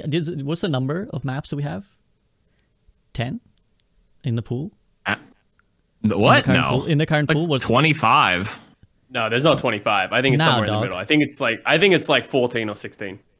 Okay, No, I'm pretty sure it's over 20. We got 3 push. How many hybrids we got? We got Kings Row, Hollywood. 5 hybrids in the map right now? There's like 5 in all the other ones plus 3 push. Yeah, so I think it's like... Maybe like 18? And then when you do control, there's 3 maps in one. Yeah, that don't count. That don't count. Asterisk. Padding the stats. Somebody do the numbers. That was this fucking ad block on this side, dog. What the fuck? There's 36 maps in Overwatch too, total. Yeah, but you got to take 2 CP out off the rip, right? Yeah. And are you counting DM maps as well? 19. Okay, it says 19. Someone in chat said 18. I just counted on this thing 19. Like 19 maps is to us not a lot because we've lived and breathed most of them. There's like 4 or 5 new to us. But you look at other games like Valorant. Do you play Valorant or CS:GO? Like the pool is they limit. I think they removed Split. I don't know if I haven't played Valorant in a while, but they removed Split for a while because they thought it was too many maps for people, and they had less than 10. Well, yeah, there needs to be more complexity with those maps, though, right? Like, I agree with you that like it's definitely less maps. CS:GO does the same thing. They only do like a 5 or 6 map rotation, just because like there's a lot of like people need to learn lineups and people need to do that kind of stuff. And I also think fundamentally as a whole, a lot of people make this comparison to like Valorant or CS:GO. Those games are literally designed to be competitive. You don't play those games as a casual for the most part. While I think Overwatch, like, remember, like, I don't know if the number's still true. It probably is with Overwatch 2. There are more console players than PC players. I know that was a number in the past. So it's like, we sort of take for granted how casual our audience is. So it goes back to what SBB was saying of like, I agree. Like they're not designing the experience for people who play as much Overwatch as we do, right? Like they're doing it for the people who are probably going to play like 6 hours of Overwatch max in a week, right? Like, so I agree with the map pool. It gets stale very quickly. It used to be worse when 2CP existed. But I don't see them removing map pools anytime soon or increasing the number. Because again, like if you think 17, and again, like yeah, let's say 6 hours a week, you know, because what's the normal person? Like let's say the normal working Joe is like, you know, maybe not even going to play on the weekdays, only going to tune in a few hours on the weekend. So yeah, like let's say 6 hours or somewhere along that line. 17 maps is way more than what you get in one session. Like in one that combined that weekend, you're never going to get through all of them. Right? Okay, sometimes it repeats on the days and we know how that works. But like you might be playing a new map almost every time, right? And you might never even technically see the same map more than a couple times. So I hate it. Don't get me wrong. I hate it. I get bored. I'm like, New Queen Street again, bro. I just played this. Like, what the fuck? But again, this is the bitter pill, right? This is where like I really have to try and separate me, the player, versus me, the like human who enjoys Overwatch, who enjoys the consumption and like just the general environment of Overwatch. Whereas like when I'm playing yesterday, I'm like, oh, I fucking hate this game. I hate everyone associated with this game. Like I want out of it. I want out of it. And then you like take a step back and you're like, oh, you know, it's a pretty fun game, Overwatch, but like, yeah, there's a lot of people playing this game. Actually, they're having a good time because that's the normal experience. Yeah. You still convinced or not convinced, Deku, or like how do you feel? I don't know. It just feels like even though there's you say 19 maps, it doesn't feel like I'm playing 19 different maps. Obviously, you just like it feels like it repeats a lot of maps more than others for some reason, especially the push maps. But I don't know. I still think they need to add all the maps. I think the push map thing was actually like I actually think they did weight it heavier earlier on. It feels like they've removed it now, but Yeah. like for sure they'll never admit it, but like, oh my God, the amount of times you'd get push in the first, I think before the mid balance patch, maybe they removed the weighting, but for sure they weighted that heavier. I refuse to believe otherwise. I probably should have actually tracked the times I played that map versus other stuff, but man, It was awful. 100%. Yeah. It was like push, control, some other mode. Push, control, some other mode. Push, And it was like, worse because there was only two of them as well. It was fucking Colosseo and New Queen Street, and like I hate Yes. Colosseo with a passion. So it's like it was real bad. 100%. And that also compounds the support problem because those are modes where supports are bad or like harder to make work. Like, you know, you playing push, like support, you're getting flanked from 10 angles. You got to watch your behind all the time. So it you does can also like, go into like the push math or something. I saw some guy's math video essay on it. It was on my recommended feed. I don't know if you saw that video, but the TLDR was that obviously Custa, you cover the league. I think they mentioned the statistics on which teams win when they push first. I don't know if you can recall what the number is. They didn't mention the video, but I was it's just very going to high. start there. It's like 7. Wait, are you talking when you get the checkpoint first? Yeah, or like what's the advantage of the team? Like what's their average win rate, I suppose, or whatever stat they spat out. If you got the checkpoint first, then you had a 70% chance of winning. I think it was. I will say, because I remember reading that article, and I was like, well, yeah, that's like saying in 2CP, if I get 2 points, then we have a 70% chance of winning. It's like, yeah, it's pretty hard to do that, especially on New Queen Street and Colosseo. Especially getting that first checkpoint is just absolutely awful. So it's like it made sense with those maps, but then like that stat wouldn't hold up on Esperanza at all because it's so easy to get the first cap on that map compared to like Colosseo and stuff like that. So I don't know. I think push is massively overblown. I actually enjoy playing push. Maybe I'm like so do I. One so of do the I. few. I think there's some good games on there. I've had some good matches. I think it's a map problem while Costa dies. Yeah. Oh no, it's a game mode problem by design. Well, the whole like a team that captures like 2CP first might have an advantage or win whatever stats. But like the thing about 2CP is both teams get a chance in flip sides where it's even. But I think the math comes out where the problem with push is the first team that like wins, there's like that dead time for the robot to like travel back to the neutral position, in which the team that lost first has to win like an extra fight to make up for that neutral distance where they're not making any progress anyways, where the robot pushes back.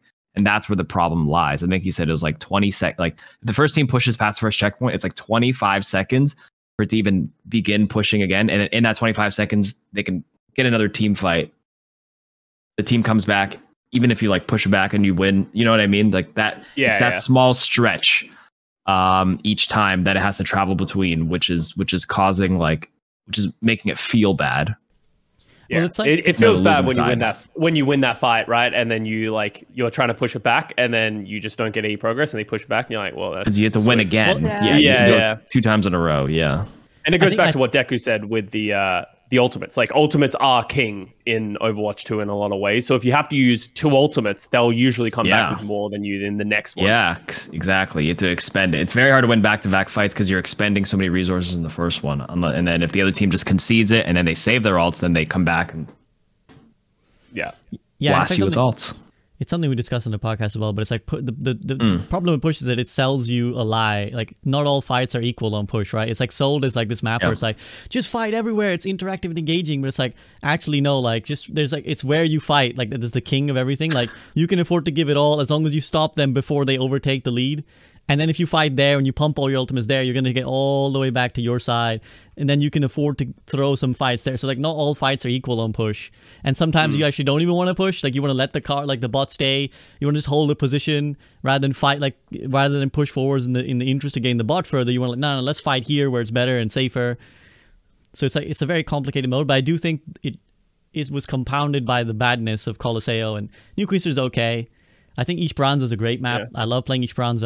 So like I think if they make more maps like that, I think that the push like issues will ease. They just need Personally. more push maps, right? More sample size and all that kind of stuff. Okay, well, so Because we've what's got- the go ahead. what's the new map? The new map's Hybrid. Escort. No, escort. Escort? Yeah, Yeah, it's a yeah. Shambali one, right? It's escort. Yeah. yeah. So it'll be cool to have a new escort map coming. I was gonna say, so we've talked a lot about the other roles. For once, there's not much tank representation. I want to talk about a little bit about tank because that was Hate tanks. fair. Me too. Yeah, fuck Sorry, 'em. you got yeah. I Sorry, get it. I get it. I get it. I get it. I feel how it is. See. This is, I don't really associate with any role per se anymore because I flex so much. Like I'm like, yeah, I get what supports are angry about. I get what tanks are angry about. I don't give a fuck what hit scans are angry about though. Like that's one thing. I swear to God, you guys can go eat. Stuff it. But like there's the rant I was gonna go on earlier, but the counter picking around tank. I hate the easiest way to win a game of Overwatch 2 right now is counter pick their tank until they don't want to play the game anymore. It's literally like Yeah. the easiest way to win, and it's really, really frustrating. Because I feel like I was yelling in the ether when they announced. Because I think that one of the biggest contributors is the 30% ult chart swap. Because the problem is that like it basically takes away the normal punishment of trying to counterpick someone, right? Now I'm anti counterpicking in the first place. I don't necessarily want to go on that huge rant right now, but even putting that to the side, right? It's just really fucking annoying. Where it's just like it just turns the game into something else. Where it's like, for example, I'm playing tank role right now. I want to play Winston. I'll start Winston. They lose the first fight. They go Roadhog. I have to now either like switch off Winston or just feed, right? And now the problem is, so the argument for the 30% change was like, oh, it's not punishing people who are not swapping, it's softening counter swapping. It's just softening the blow. I actually feel like what it's done is punish the person who wins the first fight in a way, because what happens is you go in, I go Winston. I win the first fight with my team. This happens 9 out of 10 games, I swear to God, I win the first fight with Winston, they go Roadhog Reaper. Ordinarily, I can say, well, I've now leveraged the first fight to get 30-40% ult charge, so I've got some advantage on them. So even if they've now gone back and now picked more optimal picks, I've got this advantage I can leverage. That doesn't exist anymore, because they go back to spawn and they keep the 30% that they built just poking randomly and losing that fight. Now they come back with a pick that just beats my pick, right? And this is the other gripe with the counter picking, is that it's not really... Okay, I'm going on this fucking rant. Counter picking is not fucking skillful. Okay? Because it's not about like adjusting or attuning to the situation. It's literally just my hero beats your hero. Right? And that's the problem with it. It's just like literally Hog Reaper just beats Winston. Or like, they have Doom, I pick Sombra. They have Ball, I pick Sombra. Whatever it is, right? When you're just like, my character stops your character from winning the game, you should swap now or your character is useless. Right? That's not skillful to me. Because the skill of like let's say adapting your pick to the situation comes in the map select screen. When you load into the map, you're like, okay, this map has a lot of chokes. Let me pick like Ryan or Junkrat, whatever. This map has a great hitbox. Let me pick Pharah. This map has verticality. I'm going to pick like Winston. This map has long sightlines. I'm going to pick Widow. Then when you add counter swapping, all you're doing is just like ruining all of that in favor of like this hero is now beating your hero. Whatever the situation, whatever the map, my hero beats your hero. So like to me, that's like far less skill than being like, okay, this is what this map requires, this is what this map favors, let me make that work. And the other problem with the counter sweeping thing is basically it ends up defaulting to the most boring meta, right? Because what you end up having to default to is swapping to the tank, because I think it's most prominent with the tank right now, but this would apply to any role. What you end up having to swap to is the hero that gets countered the least. This is why Zarya was so strong in the first balance patch, because it was really hard as the tank to counter pick against the Zarya. The best you could do was go monkey. Yeah, the best you could do was go monkey, but even that wasn't like, you weren't beating the Zarya, you were just like not dying so easily to the Zarya, right? So either you mirror the pick, or you just default to the thing that like, doesn't get countered too hard, right? It's like eventually you play the musical chairs and everybody's playing Roadhog, or everybody's playing Orisa, or whatever it is, like it's basically forcing you to default to the most boring thing, to the thing that gets countered the least. This is how we got double shield, right? Because the pros, I know you know this, Custom, like this is what the pros do before the game starts, right? Where they're like, I'm not going to pick this comp, because if we pick this comp, they'll go pick that comp. So let's just stop all the musical chairs. We'll just pick the agreed hard meta that doesn't get countered. Well, that's GOATS in a nutshell, right? Like what happened is there were comps that beat GOATS on certain maps, on certain points and that kind of stuff. But what would happen is if you didn't start GOATS, and then as soon as you lose that fight of like, let's say you're holding first point Dorado with the Pharah, right? If you lose the first point, then you just lose, because they have ults, they're going to roll through you, you're going to want to switch, and then you're going to stuck with no ultimates, and they're going to win like 3 fights for free. So it's like, it's a big thing that's always been a part of Overwatch DNA of like, they've wanted to incentivize people to switch, but it's never been good. And as you said, adding this 30% ult charge has sort of like made it easier to counter swap. And as you said, it's not super big brain intellectualism to be like, oh, they're playing Winston, I'm just going to go Roadhog and then just hook him and kill him every time. Like that's an easy thing that you can learn in one game, and then you can just reapply to every game you play after that. Yeah, I want to keep ranting, so I want to let them chime in, Karki or Deku, if you got anything to say before I go off on some more. No, I agree with the 30% being really bad for the game. I agree with that. It feels, like you said, it's just counter swapping for tanks all the time. Like you'll roll first fight, and they'll just swap, and you'll lose the game, or unless you switch and counter swap again. Like, it sucks. I think I don't actually agree with like counter swapping is no skill. I think it requires like maybe in ranked it's coin flip, because maybe the hero that counters it isn't played by that person. In the Overwatch League, where being flexible is part of like the package of the player you get, I think it could be quite valuable. Is that counter swapping, or is that just hero pool though? Those are different things. Well, that's the thing. You don't know what kind of hero pool each teammate gets in ranked, right? So like maybe it is less skill, because it's just a bit of RNG. It's like, oh, they have a ball. Okay, do we have a Sombra player? Everyone's like, I don't play Sombra. It's like, oh. Just hack them, bro. How hard is it? Yeah. I don't know. I've personally, I never minded the hero swapping. Like for me, if I'm playing Ana, but like my team needs a Lucio, it's like part of my job is to be skillful enough to be able to switch to Lucio and still get good value. And I've found that to be okay for me.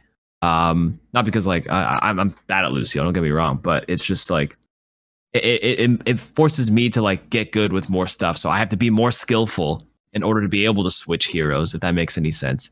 In order to swap, I need to be adept at all this pool, this hero pool. Like having a hero pool is skill.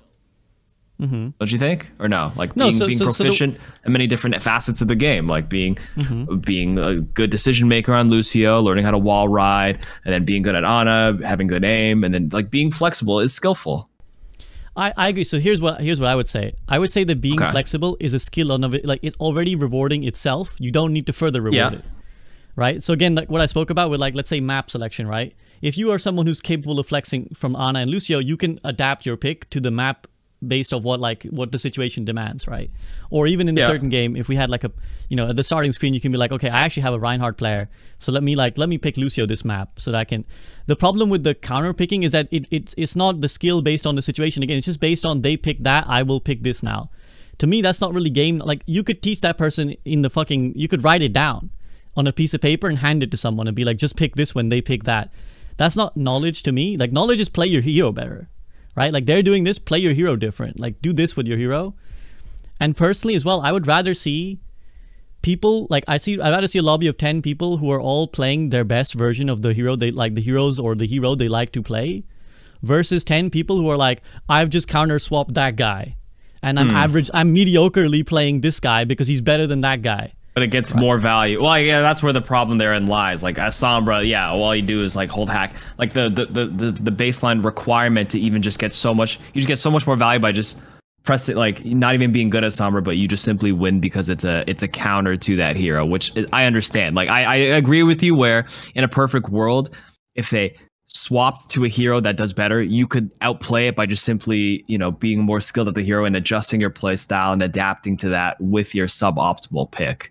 Is that what you're trying to allude to, or am I like like I'm okay with like soft counters, right? I'm okay with like, okay, this hero has a better matchup than this hero.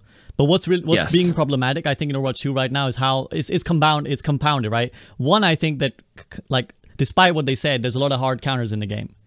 And two, now, hard counters are a problem. Hard counters, I agree.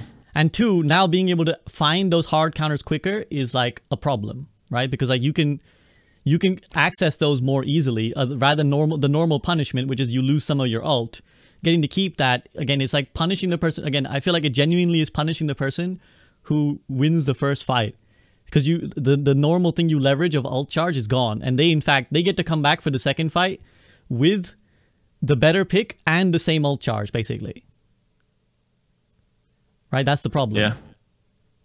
So like, because like I agree. Like the thing I wanted to say is, didn't Blizzard? Am I making this up that Blizzard came out and they said that they're trying to release less hard counters the game? No, they said that. They did say that, right? So it's like it's yet to be seen, but yeah, like because like absolutely there are hard counters that exist. Whenever Sombra is just going to exist in the game, it's going to hurt Doomfist and Wrecking Ball. Whenever Winston exists, Reaper, anyone with a shotgun is going to hurt Winston for the most part. So it'd be I'm interested to see how they're going to go in that direction. But for right now, I agree it doesn't exist. Like especially within tanks, like I thought the 30% damage swap was actually kind of interesting for DPS because I don't think there are as many hard counters other than like Sombra.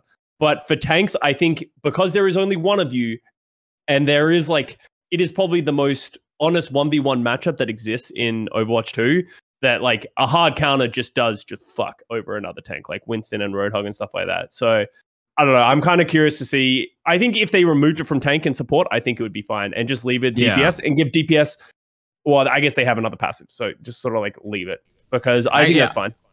I think you're right. I think it's actually just I think it's amplified in the tank role specifically for the problem. SB, you're mentioning the Roadhog and Winston matchup. I don't really feel the whole counters. Like if I'm going to pick a support, it's not to counter the enemy support. Maybe sometimes for a specific DPS, like maybe a flyer like Pharah or Echo, I will play Ana or Baptiste, or at least pressure them a little bit. But other than that, I usually choose my supports based on my tank first. And if their tank is a problem, then maybe I'll make a slight adjustment for that. But it's like I said, there's only one tank. So like that pure 1v1 matchup when they're like facing each other up front, trying to like take space from each other, like the whole counter picking in that regard is huge. And then the DPS have a different role where like they also pick to counter that single tank. They're the one getting all the stones thrown at right now. Yeah, it's like the flip side of what you guys mentioned earlier, because you were like, oh, if the tank or the Sojourn is diffing, then it's GG. But on the having played the tank a lot now as well, like the flip side of that is like everyone's trying to make your life miserable. So like the minute you're like doing well, like they're like, I will pick the things that destroy you. And that, again, it's like, it's not that they played smarter around what you were doing. They're just like, my hero stops your hero existing. So I agree. Like I think it could be fine on DPS, but then you have to tone back or just not create tank buster heroes like Sombra or Reaper, right? Who thrives specifically on like just murdering X role. Because obviously like you guys aren't getting hard countered on support a lot, right? It's not very rare. I think someone would be like Sojourn. Yeah. No, but I don't think they're ever going to be. I don't. For the most part, I don't think they're going to be like. That's the one. No. I get that, but what I'm saying is I don't think anyone's ever going to be like, man, they got a Lucio, I got to swap to X to counter the Lucio, right? Like that's not happening. Yeah. But it is most definitely happening for the tank, and I do see it as a genuine problem because I think that like if you're gonna say the one tank is like this star role, like everyone, like all the pressure is on this guy, and then you're like, well, let's make the game about screwing this guy over, like you're gonna like alienate that role again, And this again, anytime you buff Roadhog, all the Roadhog mains appear, and they're like, let me run around with the fucking. tank, if we could place like a value on the piece, like your tank is like your queen, and like everybody else is like, you know, the I don't know, the bishops or knights or whatever. Like You're the really tank good at has chess, the highest Starkey. HP pool. No, I'm terrible at the game. There's a. I just like to use it as like a more tactical way to like, you know, metaphorically explain some things. But you know, your tank is the most valuable piece. Like if you trade 1-for-1 and it's like your tank for their, like, I don't know, their Lucio, what's more valuable? You could still, because your tank is still alive in the other team. Like you can take more space and you can do a lot more. The 1-for-1 is not equal in that regard. 100%. The one thing I like So as the well tanks say, get picked on, yeah. because the one I know I already anticipate the counter argument is going to come where people are going to be like, well, SEB, what if they run Pharah and you don't have anything that shoots up? Now what? Checkmate, bitch. It's like, yeah, but the problem with that, like the problem there is not to do with counter swapping and the need for counter swapping. The problem is, this is another slight tangent. This has nothing really to do with season 1, but I'm on one right now. It's a problem of like the first fight in Overwatch is a lottery. Because you don't know what they're gonna, like, you're guessing, like, or you don't even guess, you just play, and then you turn up, and you both meet in the middle, and you're like, oh shit, we don't have anything that shoots up, and they have a Pharah now. Like, and the problem is, like, that can already cost you on certain maps, like, a lot. So, for example, I think Eichenwald is a great example, like, Eichenwald A, where, like, a lot of people do run, like, choke spammy stuff, where it's, like, Mei, Junkrat, because you can wall off that little bit, but it's also a great map for Pharah. So people just run out Pharah, and you're like, we don't have anything that shoots up, GG, we lose the first point. And people are like, well, this is why the counter swapping thing is great, because then I can go swap the thing. No. The problem is that you had no access to information that they were going to run a Pharah at the start of the game, and you lost the first point for free. That is, in my mind, the fundamental problem that needs to be changed. A whole other tangent of, like, you know, draft system and whatever. But I think that's actually the reason why people sometimes are like, we need the counter swapping, or we need the ability to swap and stuff. But, like, I think it's a problem in of itself that you can just lose a first point for free if they just happen to run out on a thing that you didn't have an answer to. Custa, you're muted. It has the issue as well of if they go Pharah for the first point, they win it, and you're like, well, shit, now I need to go hit scan, and then they just switch away from Pharah. That's another problem with, like, the passive DPS passive. I think it's okay for DPS, as I said, but it creates this, like, weird scenario in which, like, swapping isn't valuable, but also is valuable, as you said. So I don't know. Like, I just think giving everyone 30% passive, that's something that they should revert. In my opinion, just straight up, because I think it is leading to the effect that you were saying, SVB. Mm-hmm. I agree. 100%. Okay, I don't want to keep ranting on this. Is there anything else you guys want to talk about on this, like, vague area, role passive? Because they've been struggling with this DPS role passive as well. That's something to reflect on in this season. Yeah. Any so, okay, Deku, how do you feel about the DPS passive and then the kind of the various changes it's gone through? I mean, it's just that, like, you move a little faster right after you get a kill, And you reload faster. and you reload faster. Honestly, it hasn't really affected me. I don't even notice it. So Well, that's because you're hero. I don't pool, even right? know it's there. You're locking the widow. It's just so. I I just find it comical when it first, like, was announced. Everyone's like, "Oh my god!" But then when you actually play it, I'm not gonna lie, I don't actually feel it that. Maybe some heroes you feel a little bit, but like Reaper, it's noticeable. You can catch up a little bit, but for the most part, it kind of just, maybe it's because the speed is kind of lost in the sauce with all the Kirikos and Lucios running around already with all that movement speed, so it doesn't feel as impactful. But yeah, I just want to point. Just a funny interjection there. Don't feel I it. like it. I'm the same. Never noticed it. Sorry. I like it for Ashe when she reloads her gun. That's useful. But I don't really play like Genji or any of those heroes that like hard dive really. So for me, it doesn't affect me too much. Well, this is the comicalness of it, I suppose. It's like, it really varies on what you're playing. Because I know I've spoken to Odd, and he's like, Odd is like, it's a nerf. Because I don't reload faster, and I move faster, and it's harder to shoot. So it's like, That's it's just, interesting. I think it's like one of those things where it's an attempt. I don't, how do you guys feel? Do you guys think every role needs a role passive? I don't even know if it does. No, I don't think they do. Go ahead, Costa. No, I don't think they do. I agree with you. Right? Like I don't think they do need a passive. Like I think the support one was very necessary for the support. The Ironclad one was also very important for the role. But I feel like they're trying to shoehorn one in when DPS, like the DPS, is there a hole in DPS as a roster that exists? No. So I don't think you need to give it to them. And if there is a hero, like you can't come up with a DPS passive that will blanket help every DPS for the exact reason that we talk about, because every DPS is a very different style, right? Like, how do you have one that helps Widowmaker but also helps Tracer? Like, they're just such different heroes. So I don't know. Just I think that they should just remove the DPS passive, or just leave it. Like, I don't know. People aren't really talking about it because people probably don't even realize it exists. So just like leave it at this point and move on with our lives. Well, I think the problem is that it's creating sneak buffs, right? I think the reason like they had to nerf Genji was because he's a huge beneficiary of the DPS passive. So it's like the community's like, you guys killed Genji, but you know, if the DPS passive is probably playing a part in like what's strong about him, right? And it's like goes under the radar because we don't think about it. Yep.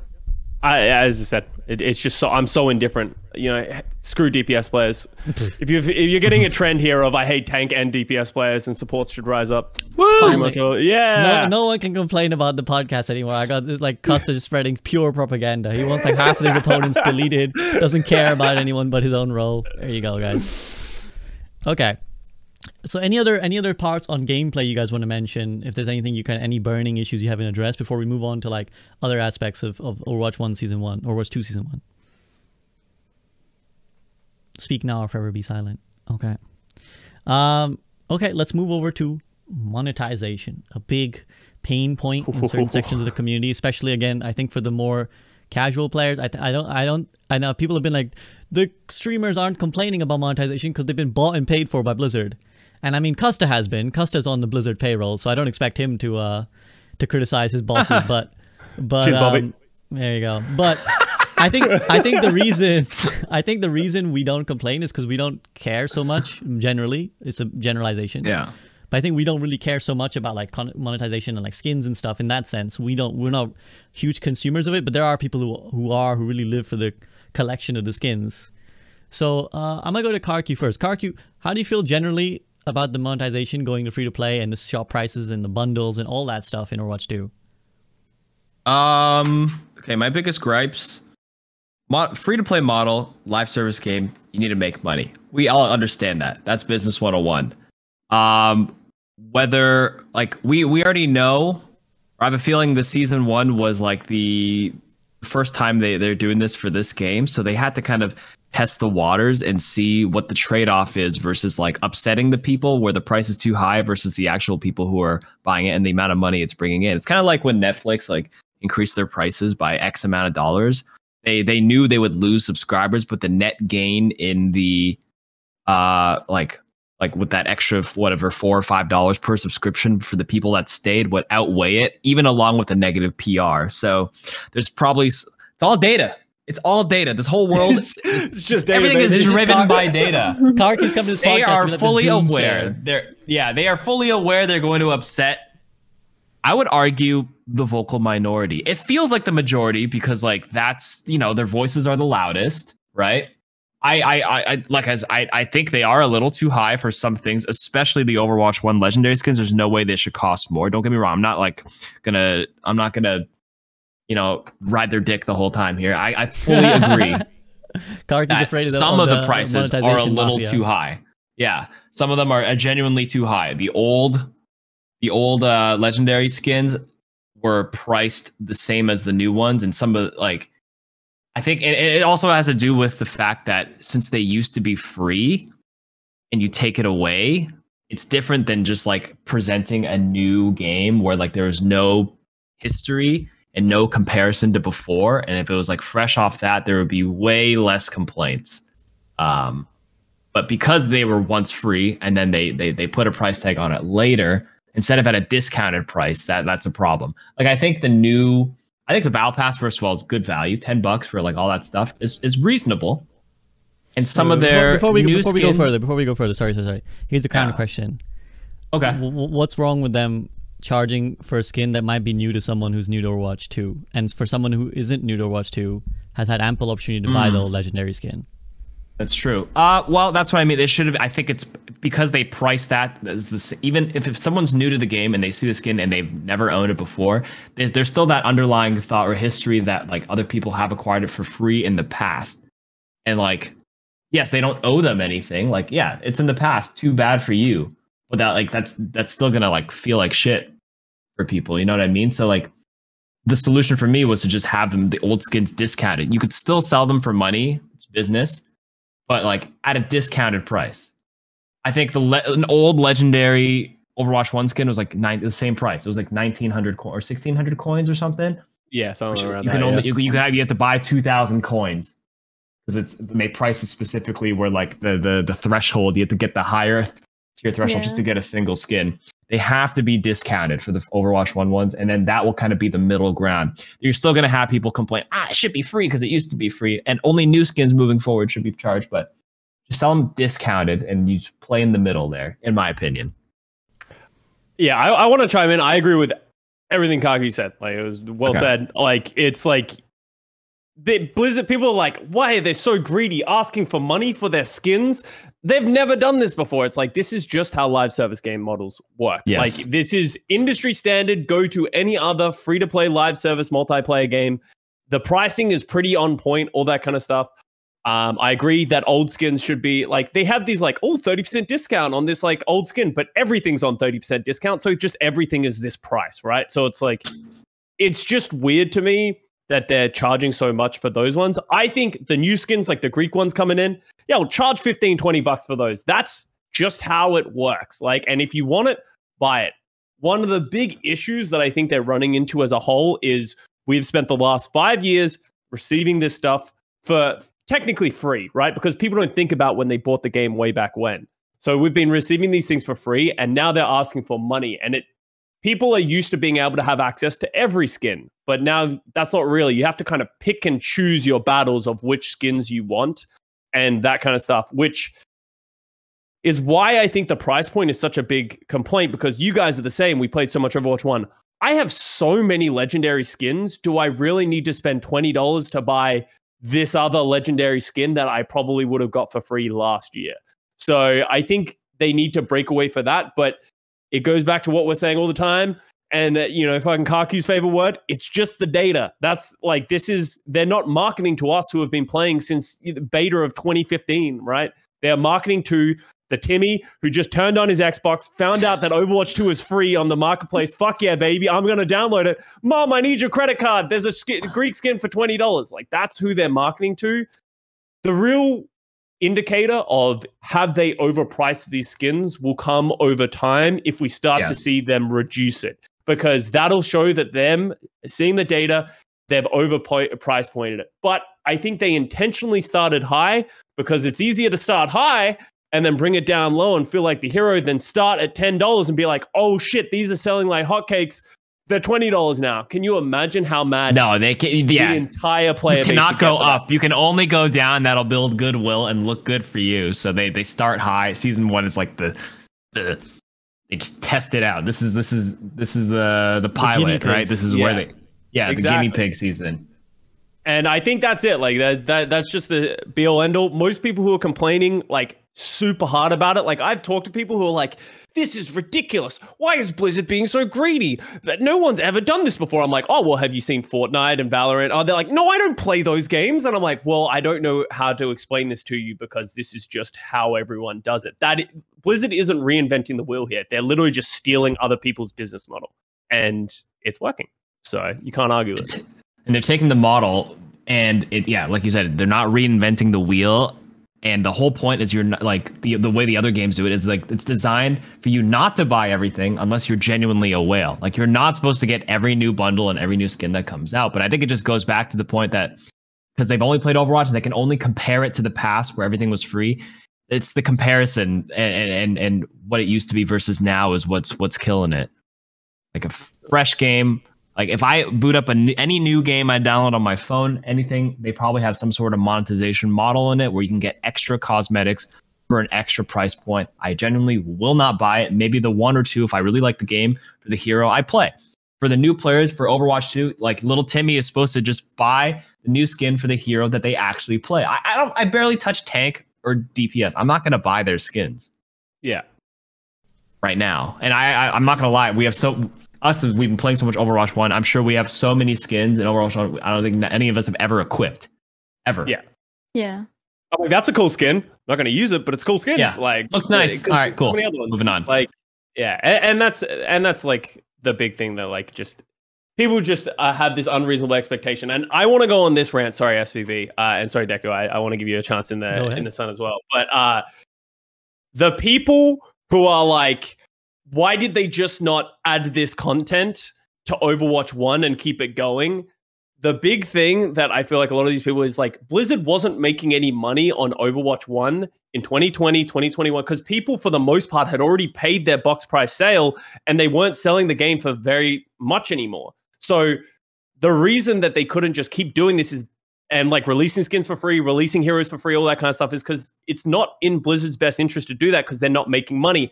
And at the end of the day, you can act like Blizzard is some like Bobby Kotick is the head of this power hungry snake and stuff like that. But this is just businesses make games to make money, not to fulfill your childhood dream of being able to play video games for free and stuff like that. They're trying to make money, and this is the best model to make money these days. So if you're just like living in the fantasy world that they should have just given you all this stuff for free, I think that's just unrealistic.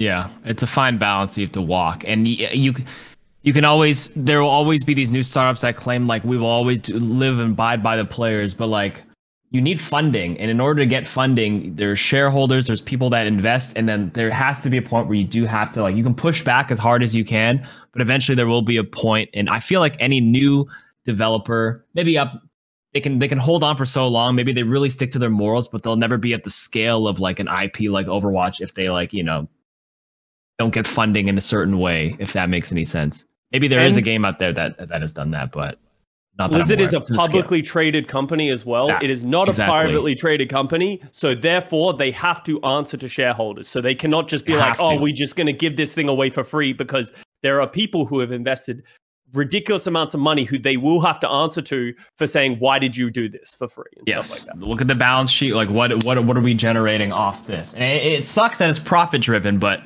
this is the scale Blizzard is at, and they're not going to suddenly downscale just to appease like the small minority population of Overwatch. This is not how it works.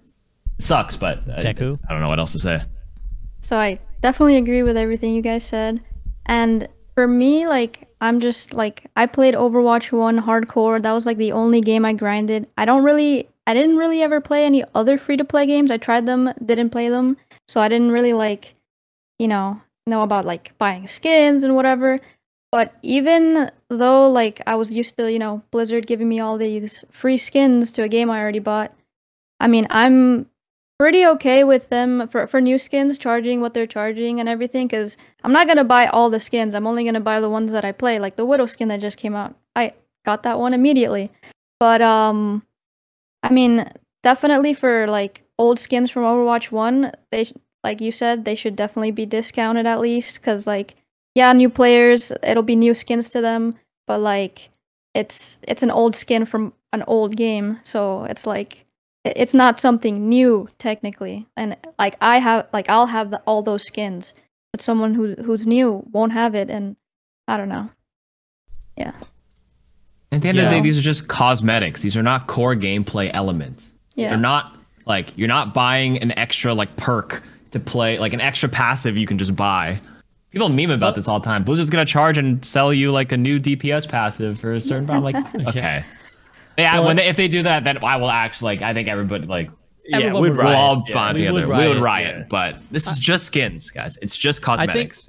Yeah. I think so, like, because we've been very like, it's the data, man, and I'm gonna be that in a second as well. But like, I think the reasons there's a core group of people who are very upset by that very like phenomenon, I suppose, right? They are upset by that very like, but why does it have to be this way? Why does it have to be the way that like Blizzard is this game, like Overwatch has turned into this game that's all about profit? Why does it have to be about more player, more player, more player, more money, more money, more money? And that is just the unfortunate truth. Like, you may want Overwatch to be like a small indie company, which like only works for the players, and like Jeff Kaplan, God, if Jeff Kaplan was here, he wouldn't allow this to happen. Tough shit, man. Like, I'm sorry to tell you, but like the scale that Overwatch is playing at, like you can't have everything. It's like either Overwatch is a game that has lots of new content and like lots of new stuff happening, and then you get skins for free, or then you have to pay for skins, or you get a game which is like stale, doesn't have a lot of stuff, but you can get lots of little skins for free because They don't need to keep making more money. They just like make a medium amount of money, just sustain themselves, and that's it, right? But unfortunately, the model of like, just again, to channel my inner Karki. Yo, what's up, guys? Karki here with another one tip video. This is the world now. This is the world now, okay? Like, it's all about maximizing profits, more profits. Because if you have shareholders, you need to show growth. And growth has to come by like more increase, right? It can't just be like, yeah, we were kind of about the same as last year, because then who's going to invest in that? It's like, nah, we need to show that we've been growing. More players are playing Overwatch. More skins are being sold. So like, I could totally understand someone like venting at the change in philosophy, the change in ethos of gaming, of like, why does it have to be this way? And it sucks. Don't get me wrong. I don't want to live in a corporate dystopia, but I already do. Yeah. So like, I accept it in my video games. Karki, go ahead. Yeah, just like the envelope always gets pushed up no matter what, because we always want growth. And like, you can, in order to get to the scale of the global scale of the IP of Overwatch, you need a lot of funding. Like, no indie company is going to match. Well, it'll be very difficult. I'm not going to say no one can do it, but it's going to be extremely difficult to get to the scale that Overwatch is if you're limited, if you don't have outside investors to like help fund. You need a lot of resources to make a game as successful as this. And the envelope is pushed everywhere. And like like you said, the ethos of gaming is always like this data and everything. Why does it have to be this way? I don't have the right answer for you, but maybe it's like human. It's natural for like the playing field to always be elevated. If someone does it like this, how do you ever compete with this? You have to like channel more resources to keep capitalism, baby. Capital is that that's the definition of capitalism, right? Here's what we know why. Look at why. When Overwatch 1 was just like loot boxes in a box model that made way less money, who was it losing to? It was losing to Apex Legends, to Valorant, all the games that had Fortnite. They were losing. To Overwatch was losing. It was losing if you don't follow if you don't modernize and keep up, you will fall behind.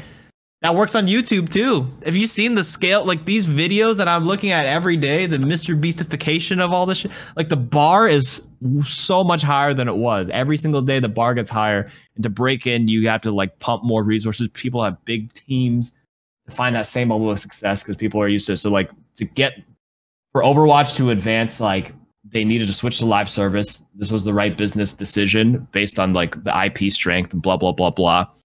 And these are like the pricing, the micro adjustments, that they have all the numbers behind the scenes. I don't know how much is publicly available. You can see a whole investors report, but it's just like a lump sum of everything, right?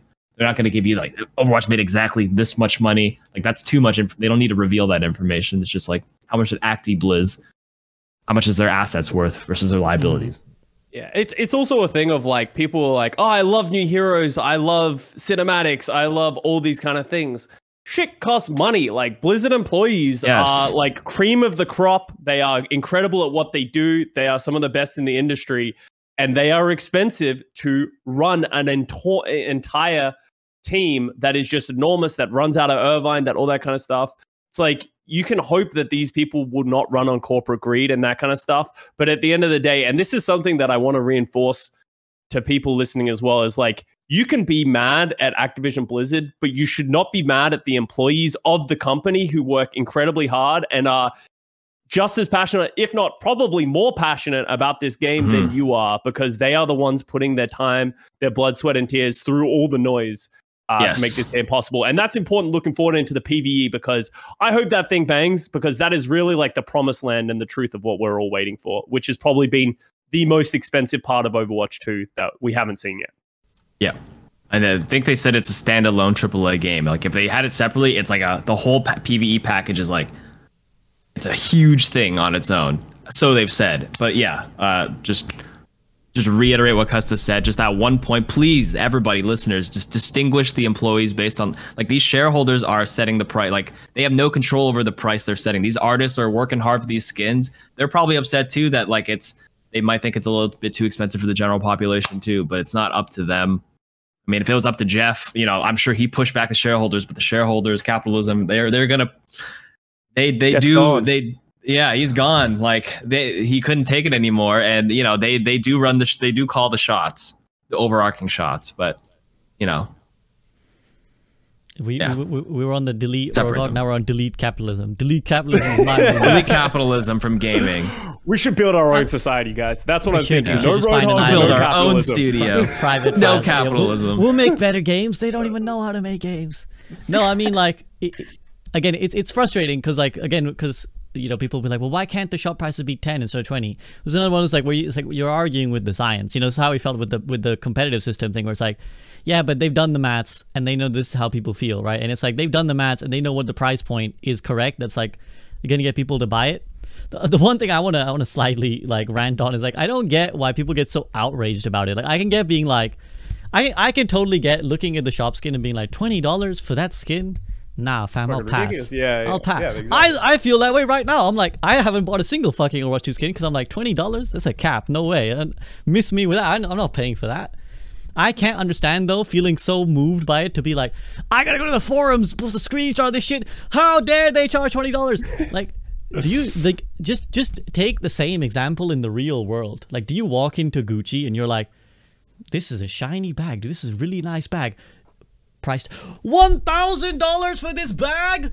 You could run over to the store clerk and be like, what is this dog shit garbage you're charging me? Yeah, 1,000? that's what they're It's just a doing. bag. Yes. It's just a bag. I can get a bag from there for... Yeah, but you don't have to buy it. It's a luxury fucking product. You know what you could do? I'll You could buy look at it it. and be like, you could be like, oh, that was nice. I'm not going to buy it though. And then you move the fuck on. Because that's the real fucking world where it's like, it's a luxury product. You don't have to buy it. And it's like, you can be like, I wish it was $10 and I would have bought it. Okay, that's fair. But there's no point ranting about it and losing your fucking mind where it's like, because they done the maths and they're like, yeah, you broke ass bitch with $10, you're not the target audience.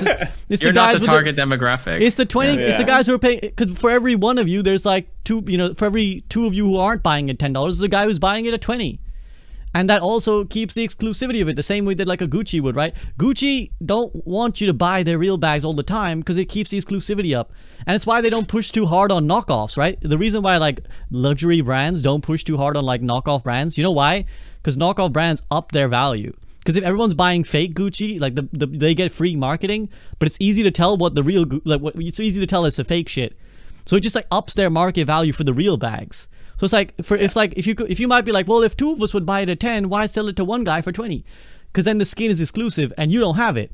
And when everyone has the skin, it's boring. Nobody wants it. But when the one guy has a skin and everyone else in the lobby doesn't, now everyone wants it.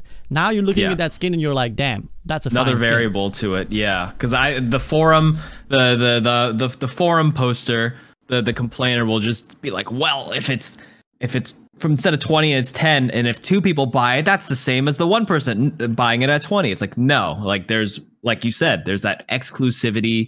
There's so many intangibles for that kind of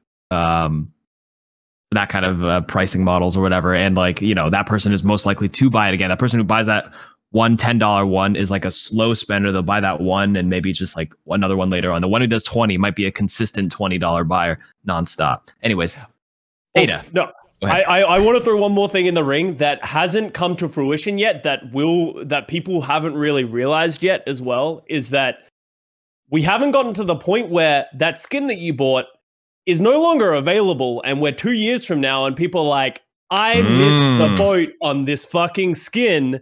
Next time a skin that I like comes out, I'm going to buy that fucking skin because that exists in all these other games. And they open the vault. They'll probably have a vault or something like that at some point where they'll bring back old skins and stuff like that, but it'll be rare and few and far between. So, you know, that Kiriko Witch skin, right, was really cool. Maybe they don't release it next Halloween. Maybe that one doesn't come back for Halloween for like 2 years, 3 years, and people like, oh my God, I love that skin, but I missed it because I didn't want to spend the $20 because I was mad and writing about it on the forums. So a big thing for me is that I didn't care at all. Regardless of how good the quality of the Overwatch skins, I've never cared about a skin in my life in Overwatch 1. I care about skins more in Overwatch 2 when I see someone in the game who has a skin that I saw, that I thought about buying, or that I looked at and stuff like that. It's going to be more impactful, the skins that you're wearing in the long term, which will then once again increase the value of exclusivity and that kind of stuff. So that we haven't really seen that come through for Overwatch 2, but it will be a thing. And you can hate that because it's like capitalism, greed, and like exclusivity and like gatekeeping a little bit. But it's a big thing that really drives sale prices, and people are willing to spend more money for a premium piece because they know that if they buy it, they are making an active choice to sort of like represent themselves. Oh, that Mythic Genji is gonna go hard in like 4 years. I'm sure it will. Yeah. Well, One other thing. Go ahead. Sorry.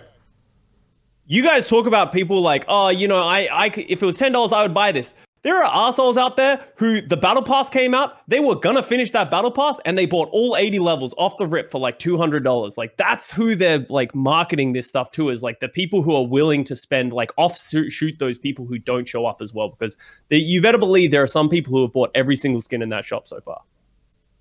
The funny thing is though, like we're kind of framing this as like an us v them. Those guys are funding your game. You get the game for free. So like those guys who are out here shelling the money, you might be like, oh, that scumbag, he's the one upping the price of my skin. But he's also the one who's giving you the game for free. So like, what do you want more? Do you want like no game? You want imaginary skins in no game? Or do you want the game that like continues to update and give you new heroes, but you can't get all the skins? Because it is a oppositional choice. It is one or the other. There is no like thing, because I saw someone in chat being like, oh great, we're encouraging FOMO, then that's the world we're living in. That's literally the fucking world, dude. Fear of missing out is literally the fucking world. So like, I get being upset at the world, like, I'm all with you, brother, let's bring it down. But we ain't bringing the system down via Overwatch, dude. Like, you're applying standards to Overwatch that don't exist in the real world. Like, you're being like, Overwatch should do this, while the rest of, like, again, it's very, very simple maths, right? It's very, very simple maths. It's like, they can either do the thing where they charge you $20 of the $10, and in the long term, it makes them 10% more money, or they can, like, do the thing you want, give you the skin for cheaper. For what benefit? Just so that you can have the skin? What is that to them? Like, that doesn't, at the end of the day, they need the more money so they can pay their devs to make more stuff. So like, what is it that you want? Do you want them to be a company that can afford to pay its employees and then make content in the long term? Or do you want every skin right now in the short term, and then eventually the game dwindles and dies again, and then we're back to where we were? What do you want? The never-ending cycle. And this is, we've been yelling about this for months and stuff like that, right? And it's like, the hope is that we get to 3 years from now and we're still successful, we're still making money, and the game's still getting constant updates. And then we can look back and be like, remember that time that people didn't want to pay for skins? Like, that's the dream, right? Is that we, like, the game continues on for a really long time. Because that's the end goal, is that we have a sustainable live service game that can continue to exist. Is it going to be the biggest game in the world? No, right? Like, Overwatch isn't for everyone. But if it can just stay healthy and not get back to the dark ages of like 2021, then that's a success in my eyes. Any more thoughts on the monetization? Actually, we haven't even talked about like hero paywall, because that's like a slight. That's an interesting one as well. It's on the same note, but like slightly hero paywall. And so far, we haven't really felt it yet. It's actually going to come next season, because everyone who plays Overwatch 1 got Kiriko anyways. So technically, the majority of us probably, I don't know numbers, how many new players. I don't think new players would have cared as much, because they're already starting afresh. Certainly for the Overwatch 1 community, we got Kiriko, we got Sojourn and Chunker Queen. But next season, Ramatra's the first hero we're going to have to actually battle pass, pay, or grind for. So like, what do you guys feel on this like group here? Costa, let you go first. Okay, actually, Kark, you go first. You want me to go first? Kark, you go. You chimed in, you go. Okay. Technically, it's not it's a play wall. I think the fact that they put it on the battle pass is a bit deceiving for a lot of people. The fact that it's purchasable outright. I think if they like separated it from the battle pass and just said you need to play like a certain amount of games to unlock it, it wouldn't like psychologically do as much damage for like PR and general sentiment. Like if it was just like, the new hero comes out, you should not be able to play it unless you yourself play like 10 quick play games or something with it, or see a game with that hero X amount of times. Just get a certain amount of hours logged so you're familiarizing yourself. But that's not realistic. I'm just saying it's technically not a paywall, because a paywall implies that you have to pay to get access. You don't. You just have to play enough in order to get access to the hero. Now, the other problem with this is like, the play wall is pretty damn long. I think 55 on the battle pass, especially if you want it 2 weeks in, ready for comp. Getting 55 is quite steep, even for for actually 90. I would say 95% of players, because I think even when the 2 week thing came out, I just hit level 60, and I play. I'm a stream, like this game is my job, and I just hit 60. It's 55 of the hero. Like I would assume if you don't spend any money, then 95% of players will not have that hero ready for comp in 2 weeks. And that's the problem. I think they have to lower the threshold and take it out of the battle pass and maybe make it like just for marketing purposes. It's just purely psychology and marketing. Take it out and just have like a certain amount of hours played, and then if you want to fast track and just buy it outright, you can. Counterpoint. But that's just my take on it. Counterpoint. Sorry, just before, just to go ahead. Speaking of science and stuff, but then how many people will buy the battle pass if that hero isn't psychologically tied into the battle pass? That's the thing. Yeah, you can't. I'm trying to like find the middle ground here where you take it out, but then I know the reason why they put in the battle pass was to incentivize battle pass sales. That's right. So maybe the middle ground here is to lower the threshold for the free one. Like 55 is a little high. They say they calculated the amount of hours put in and the average time, but I think it's a little extreme. I think their calculations were off. They say they base it on data, but what data do you have? This season 1 was your data. So if this is your data on how long, they probably have the info, but season 1 is also an anomaly because it's a fresh game. First season, people played more. So like, I think the data will be a lot more relevant once we have a few more seasons in, how long it actually takes an average player who plays X amount based on these challenges and all these factors. Data will say it took them 30 hours to get full 55, but then the average player plays X. So I'm hoping, wishful thinking, they do lower it. That's all I'm going to say. I don't know what level. Maybe 30, 25, who knows?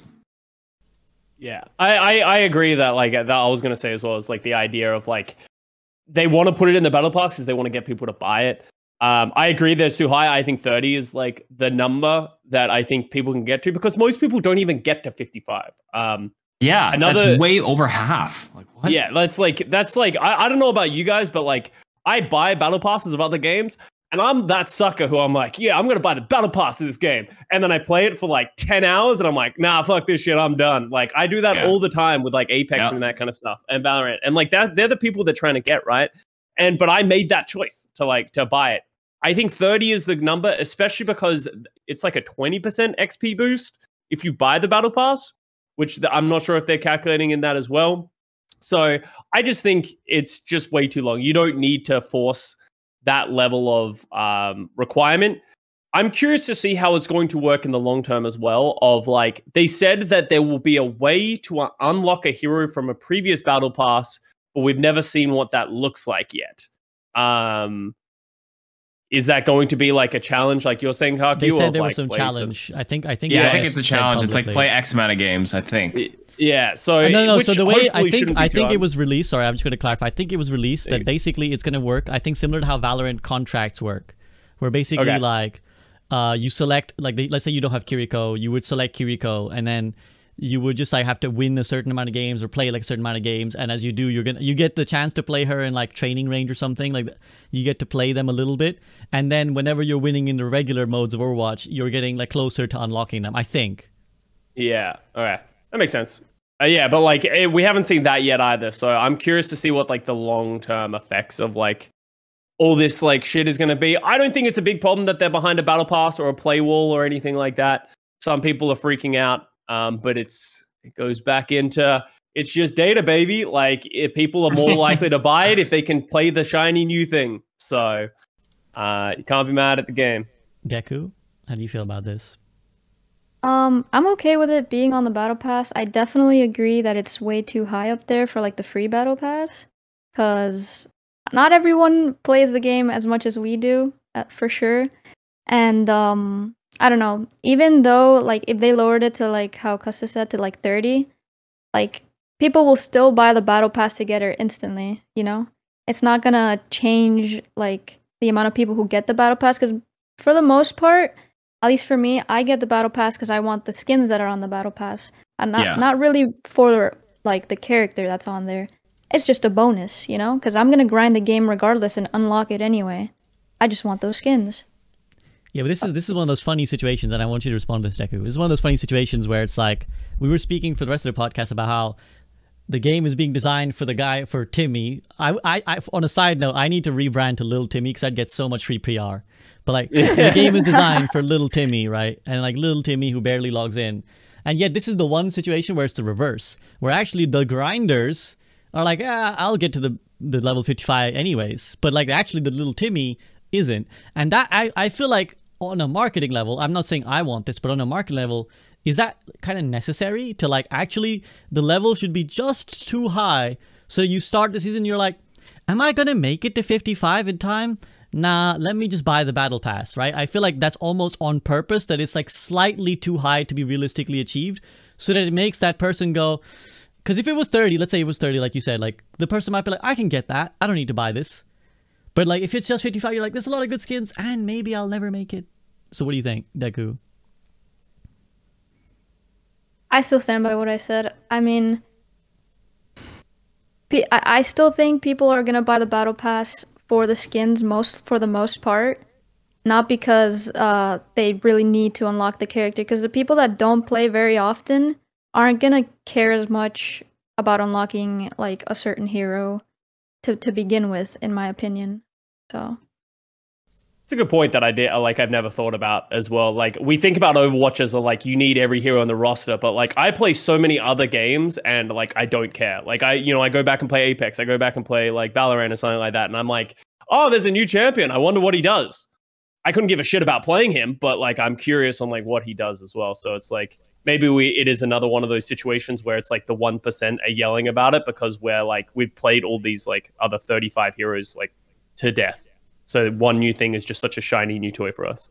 Well, it's like there's a dichotomy here. There's like a little bit of a paradox here. Because on the one hand, you're right. The casual player may not want to main a new hero. But also, I think Overwatch is more tied to its heroes than a Valorant, right? Like, I think people identify with heroes a lot more. And they like the kind of look at... Like, Ramatra's a cool guy. I think he's a cool dude. I think a lot of people think he's like, yo, he's a cool looking dude. So that almost invites you to play him more than I think like a different game. Like, okay, Apex Legends tries to sell you their hero story as well. But they're kind of trying to, like, Overwatch more so, I think, tries to invite you to be like, here's the hero. Like, come look at this cool guy. Don't you want to be him? So it's like... you want to be a part of a resistance? Exactly, right? Heroes of Overwatch as like all the blog posts, like, start off now and stuff, right? So I feel like there's that weird thing where it's like, you're right. But this is also one reason why, like, we got to make sure that, like, counter swapping or counter picking and like, the heroes aren't OP. Because...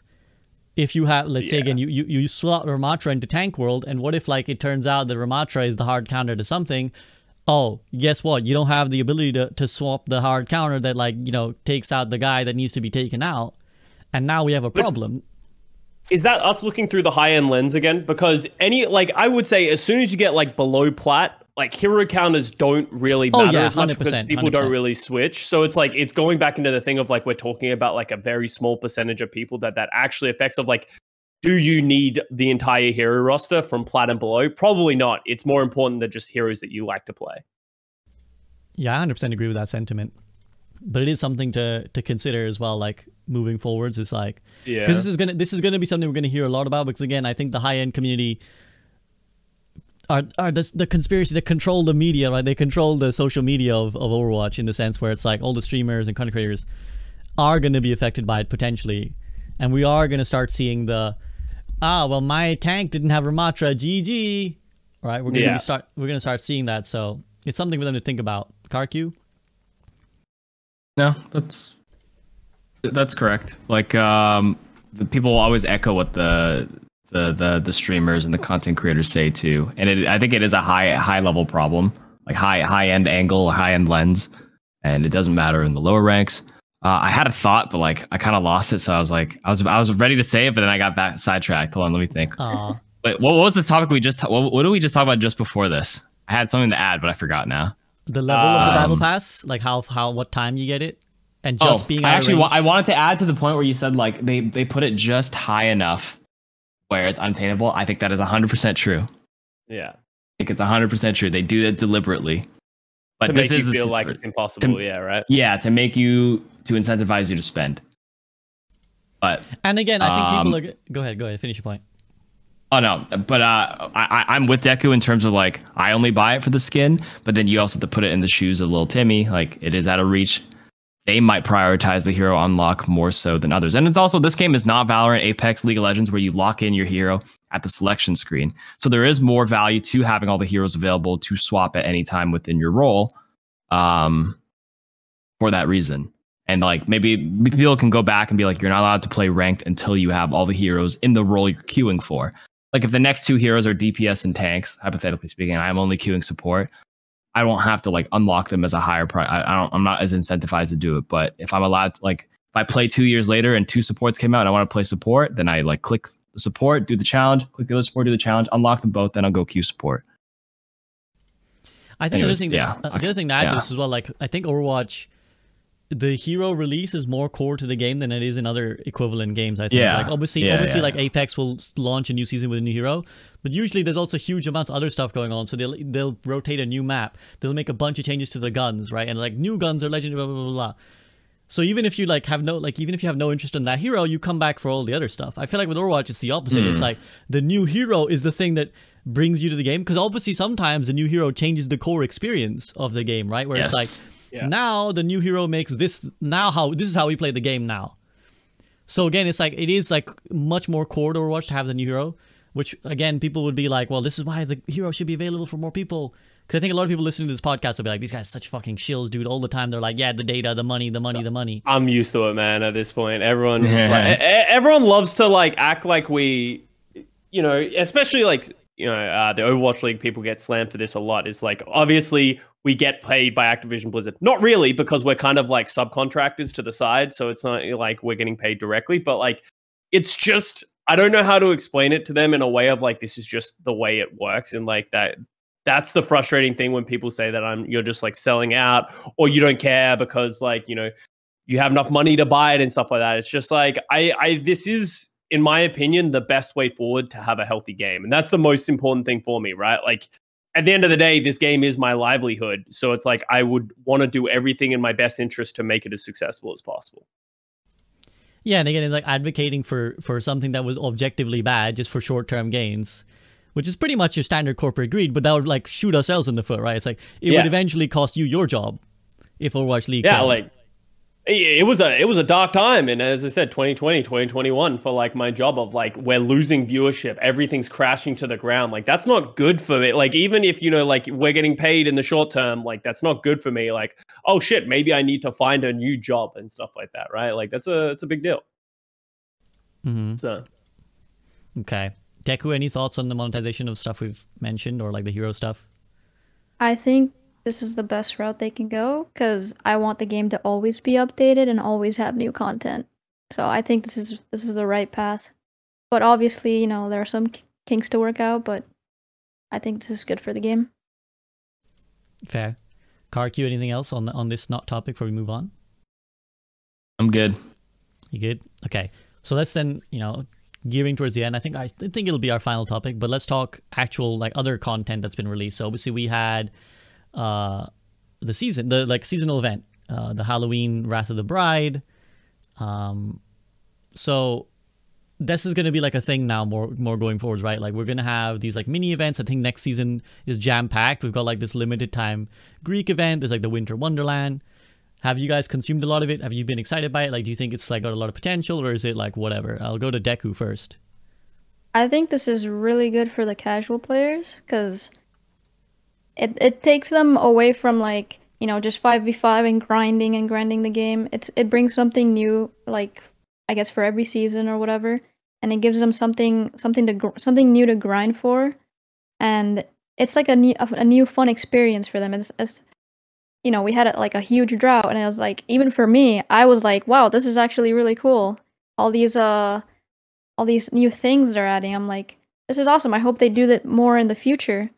And I think I hope they keep doing it, because I think it's really fun. After a while, obviously me personally, I'm a comp head. I like to grind comp. So I'll play it for a couple times. I'll play it with my friends. It's a great game mode to play with your friends. And then after that, I'll just be like, oh, that was cool, and I'll just keep grinding comp anyway. But I think it's really good for new players, and I think they should keep doing it for sure. Yeah, I think it fills a pretty good niche in the community. Like, I liked Wrath of the Bride. I think it was definitely an evolution on the PvE that they've done in the past. Some of them have been incredibly stale. But I think this one had like a storyline. There were challenges. There were things to play for. There was reasons to replay it like a little bit. If you're expecting like a Halloween event, you to be able to sink like 20 hours into it, I think you have unrealistic expectations of what these like mini events are supposed to be. They're just supposed to be a fun thing that you do with your friends for like an hour or two and stuff like that.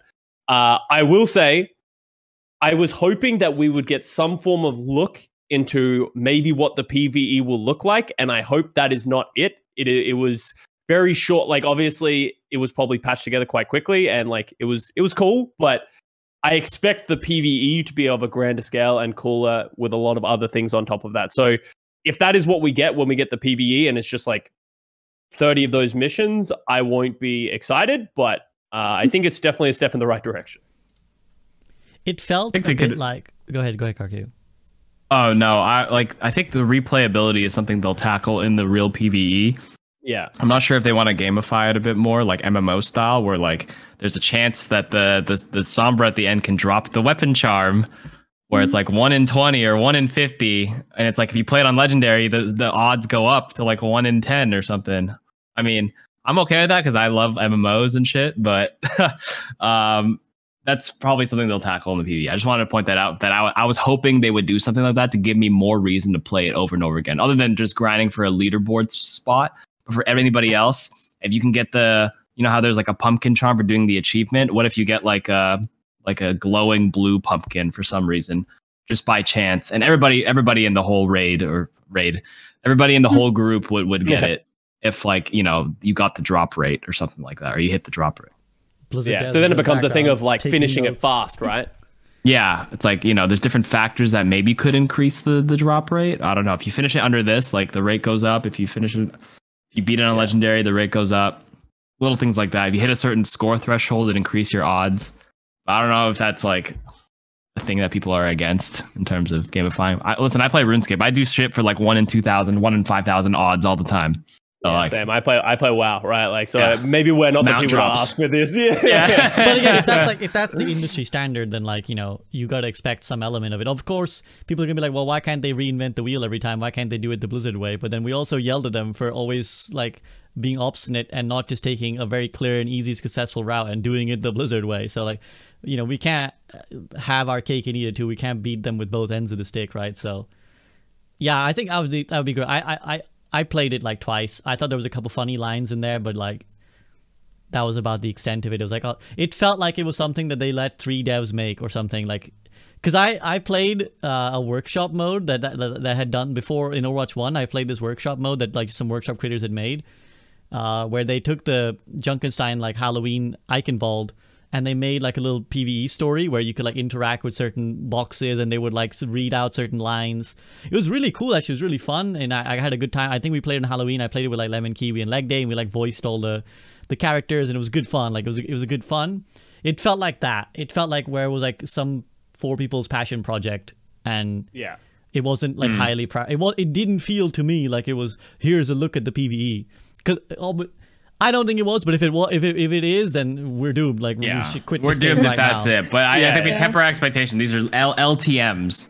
That's it. Just a tiny little taste of it.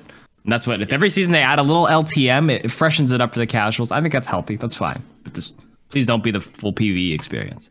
No, and again, if you look at other games like an Apex, like they do this fucking train thing. They just bring it around every like season or whatever, right? Like the fight on the train. I don't even know what it's called. But like they have like that little train thing. It's the same thing. Like they're doing what Overwatch used to do, where it's like it's literally just the same thing with like one small twist. Oh yeah, you fight for the train now, but now the train has 1 carriage less. Oh, okay. Oh shit! Content. Shit, the 2 content. So like it is pretty standard, because obviously they don't, you know, not everyone can keep churning out 10 new pieces of content in 10 different forms. But you know, let's see. Deku, you were gonna say something? No? I forgot. You forgot? No, I don't think I was gonna say it. Do you have anything to add on like that note? I mean, no, I think it's fine. Like, no, everything's good, I think. Okay. Well, let's look at let's do some quick fire chat questions now, because this is something I've been trying to incorporate more in the podcast. So there's a channel in my Discord server chat. called Group Up Questions. So rather than ping me on Twitch chat or ping me in the general server of my Discord, there's a whole channel now where you can submit all your questions and not bug the crap out of me. So we're going to quickly rattle through them as efficiently as we can. So I'm just going to read them out. If you have any gut instincts on these guys, just chime in. Don't need to wait for me. Just throw your opinion in. And unless it demands some deep introspection, we can just like run through it. So a question is, do you think the seemingly minor nerfs for Sojourn in Season 2 is an after effect of the balance team not changing Sojourn in the mid-season balance patch and being afraid to nerf her too bad because supposedly in the lower ranks she's bad? Do you think it's like? Do you think the nerfs are like an afterthought of the failed mid-season patch? No. I think Cuss is muted. Go ahead. Yeah, Custer, you muted again.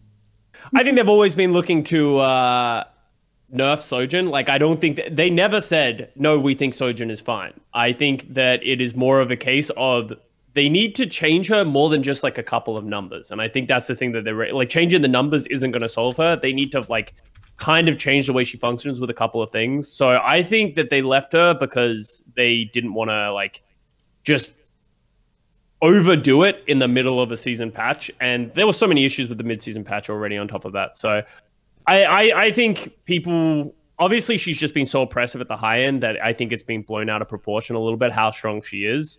But I don't think there was ever a situation of like them being like, oh, maybe Sojourn's fine. I still think they're data driven, which is also like a problem as well in itself, where if they just stare at the data, then it'll tell them that there's no issue at the lower ends. And then maybe at the higher ends, that's only when the issue comes in, right? So I think they because it didn't affect the majority of players, I swear to you, they live by their data. And because it didn't bother the lower population, it was like not a priority. But like I'm sure they knew it was a problem at high, so they had to think, just like Custa said, beyond just tweaking some numbers. Again, you have to figure out a way to adjust the ceiling without touching the floor or for not affecting the floor. And that's what they're probably figuring out. So I don't think it was a result of the mid-season patch. No, it was always on their mind, but just not as prioritized. Yeah. Okay. I guess it just go took ahead, them time to find like the right adjustments or whatever, and dropping it like in the mid-season would have probably caused more issues, you know? So yeah, we discussed one shot, so I'm not gonna ask that question. I'm gonna direct this one at Deku. Do you think we should have different tournament streamers with streamers like Twitch Rivals during the OWL off season? I have a feeling this could help maintain viewership besides just adding drops. I think that would be fun for sure. That would be cool. I've never participated in any like Twitch Rivals thing, but that would be awesome. Custa, how do you feel? I think I think it's a good way to get they've done it a little bit in the past of like, it's a good way to get big streamers from Overwatch to play with other big streamers from other pieces of content. And then also Twitch Rivals as a whole has an audience that watch any game almost at this point, especially when you have other big people coming in. So I definitely think it's the right direction for them to go in. They just like, obviously if Overwatch is going to run these kind of things, they need to be careful. Cause like I watched the Summit Timmy one and I heard that, that was not close. From the bits and pieces that I saw, which is like a big problem when you have a lot of eyes coming in, and it like makes the game look bad if the competition is so one-sided in a lot of ways. That makes sense. I think that's one department where they need to be more cognizant of the community. Like they can do the whole data-driven approach to the rest of the game, but when you're trying to actively go with like, this is to engage the community, you can't be like Boomer Man in suit decides that these two teams are fair, right? Like you gotta get someone who understands a bit better to like decide what events are done and how they're done, because like that honestly does probably more damage than good. Like when you do that, when you host this tournament and then you balance the teams this badly, more people are gonna look at that and be like, lol, I'm not playing that game. Then you're gonna probably hurt your brand more than you benefited it, right? Yeah. So like I feel like the resources need to go in the right direction. Like I'm all for that, but they need to make sure they're doing it correctly. Yeah, absolutely. Mm-hmm. Okay, should there be a limit? Because basically the question is, with queue times, the longer the queue time is going, the more it's widening the range of people who could be put in the lobby. Do you think there should be like a hard limit to like how far that stretches, like how far the lobby should stretch to before it finds a queue? this is like a never-ending conversation, and I've actually heard people who say I would rather wait in queue for longer to get a balanced game, and then they've sat in a queue for a really long time and they're like, oh, this game sucks, like it's never putting me in a game. Like, it's a pretty hard balance because it's going to take time, and there's like the people who are complaining about this the most, who are waiting in queues, is like the 4600 DPS person who's like dueling with another 4600 player. It's like, I don't know where you expect them to put you, right? Like, there's no, like, there might not be two other 4600 players playing the game right now. So, and then the games that they do get, because they're such good players, they get placed with like diamond players because that's the only way the matchmaker can balance it against them. And then they complain about that. So it's like a vicious cycle. I don't know if that happens at low ranks where you get like stupidly high queues. But like, what's the kind of queues that like you've got in SVB? Because you've been climbing, like, is it like Masters? Is it okay? It's gotten real bad now. I got to Master 1, and I felt also because I play on EU, it was like 20 minutes. Yeah, and that's a problem, right? Like, as soon as you go over 10 minutes, I think that's a problem. It was fine. Especially It was fine in Diamond. It was fine when I was in Diamond. The higher I got in Master, it started like it just couldn't. Yeah, interesting. That's sort of my take on that whole thing. Is like there's not a perfect balance. People are going to complain regardless of which side you go. Okay. Okay. There's a lot of questions, and we don't have that much time left. I don't want to keep these guys forever, so I'm gonna skip over even some good questions because they're probably gonna be too lengthy. Okay. Questions on Mei and Sombra. You guys have any thoughts on like Mei or Sombra? Because I had Fitzy for the rank gauntlet, and those were his two hero pools. Like, man, was he miserable. He was not having a good time. So like, there's a couple of outlier heroes like at the moment, to be honest. Like Symmetra is another one of them. Like, do you think that some heroes will always be like outliers, or like, is there some way to make them feel better? I think it's by just the design. nature. Go ahead. The nature. Yeah. I think it's just the nature of their playstyle, I guess. It's not Agreed. as flashy, you know? It's not as straight to the point. You have to play differently, and it's balanced differently. I don't know. Yeah, when you're like playing, like, those heroes by kit and by design are just a product of, or are going to be subject to like how the meta, like when you're playing builders like Torb, Sim, is Mei even a builder? I mean, you build a wall, sure, but like, that playstyle is just so different. They're always going to be outliers, in my opinion, just by the nature of their kit. And they either, like, they're literally one buff or one tweak away from being super annoying or super oppressive, or like not useful at all. Like, Mei was really, I mean, I think they've done a pretty good job over the years. Like, if you guys remember season 1 or season 2 Torb at Sim, like, oh my god. Yeah. Like, it was unplayable on attack for a lot of those. But like, they have their place now. They have their niche, and I think there's always going to be niche heroes, unfortunately. I also think that if you buff them out of nicheness, yes, those are the worst times in history. If you ask players, like, what are some of the worst times in history that they played the game, Sombra metas, Mei metas, all that kind of stuff. Because as much as people can say they're fun to play for them, they are not fun to play with or against. And that's fundamentally, I think, their problem, because Blizzard can't buff those heroes to a place in which they get played consistently, because people will just complain. Fair. Okay. Me, Deku, one of them. Anything to add on that? No, good. Okay. Well, then I think I'm going to move that. Thanks for the questions, chat. Sorry we can't get all of them because we're going to run out of time. So I'm just going to move to our concluding thoughts. What are you looking forward to in season 2? Like, in particularly with the lens of like what you want them to maybe change or learn from season 1. What are you kind of hoping to come? Obviously, we know Ramatra and new map and stuff, but what are you hoping they'll maybe change or grow from? I'm going to go to Custa first. Looking forward to not having Sojin in my game. Hopefully every time. I'm looking forward to not having Roadhog because Ramatra is going to come in. I'm looking forward to being a support player because that means my queues are going to be really short. Good luck, tank players. And I'm looking forward to getting our first taste of a 9-week shakeup and like content cycle, and sort of seeing how that feels and how many people come back and if people enjoy it. Very nice. Okay. Card queue. Same thing. Just kind of see, this is our first season. I think the interest did wane down the last 2 weeks, myself included. Like, I've finished like after week 7. I'm like, okay, I'm good. All right, I'm ready for the next set. And this is like, it doesn't feel too long. Like I feel like it's already been 2 months. Like, I blinked and it's already over. So I'm excited to see how this first cycle goes. And I'm just excited for them to keep on iterating. And I want them to do a little bit more aggressive nerfing rather than buffing. When you nerf something, something else rises without even having to touch them. So you have to be careful when you nerf something and you buff other stuff or other things to compensate, then that becomes a bit too lopsided.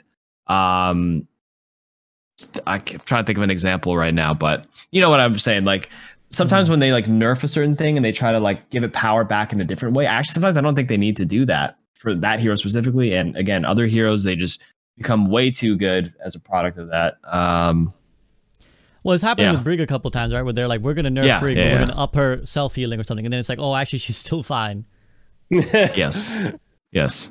They don't need to like, shift power necessarily sometimes at all. Mm-hmm. That's my thing. More aggressive nerfs, I suppose. And then just see what happens to the other heroes and have more than one mid-balance cycle. If you're going to do that, like maybe 2 every 3 weeks. Week 3, week 6, and then it's a 9-week season, right? Yeah. That'd be good. Yeah. So we get 2 in the middle of the season and then 1 end of season, right? As opposed to 1 and 1. Mm-hmm. Okay. Deku, round us off. I definitely agree with more changes like Karki said.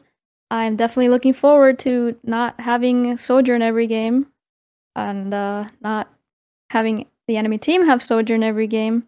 Definitely hope Roadhog is not meta anymore, for sure. And can't wait for them to bring Havana back. Well, I do like that they're bringing other maps back, for sure. It'll be refreshing. But please bring Havana But then they're back. taking stuff away, though. Yeah, What are we didn't like losing? that. That's annoying. I forgot what we're losing. Gibraltar. And I can't remember the other map that's going. Yeah, Hollywood, which is a good map, man. Hollywood's a good Hollywood, map. Yeah, Oh, fuck man, Gibraltar. I like Fuck Hollywood. Gibraltar, but we can keep Hollywood. No, Fuck I like Gibraltar. Yeah. I like Gibraltar. New Gibraltar looks good.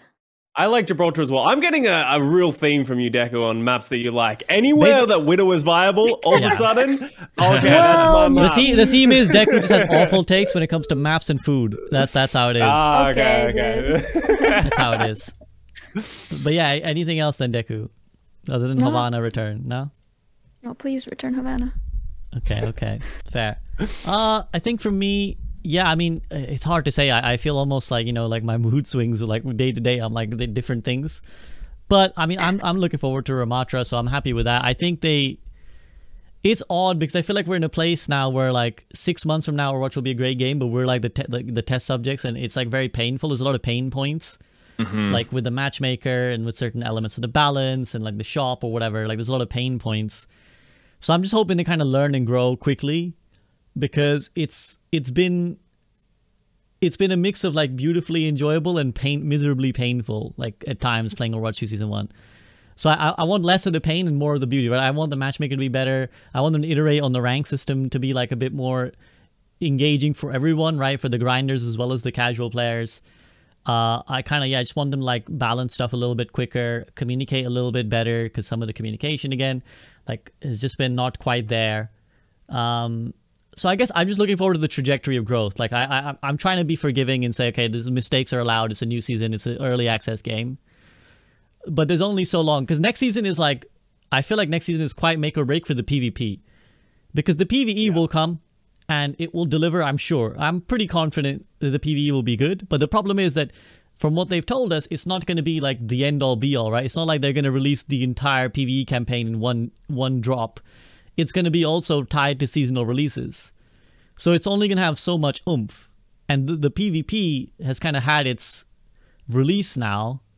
And next time is the last time we get a new hero for a while. Like this season coming up.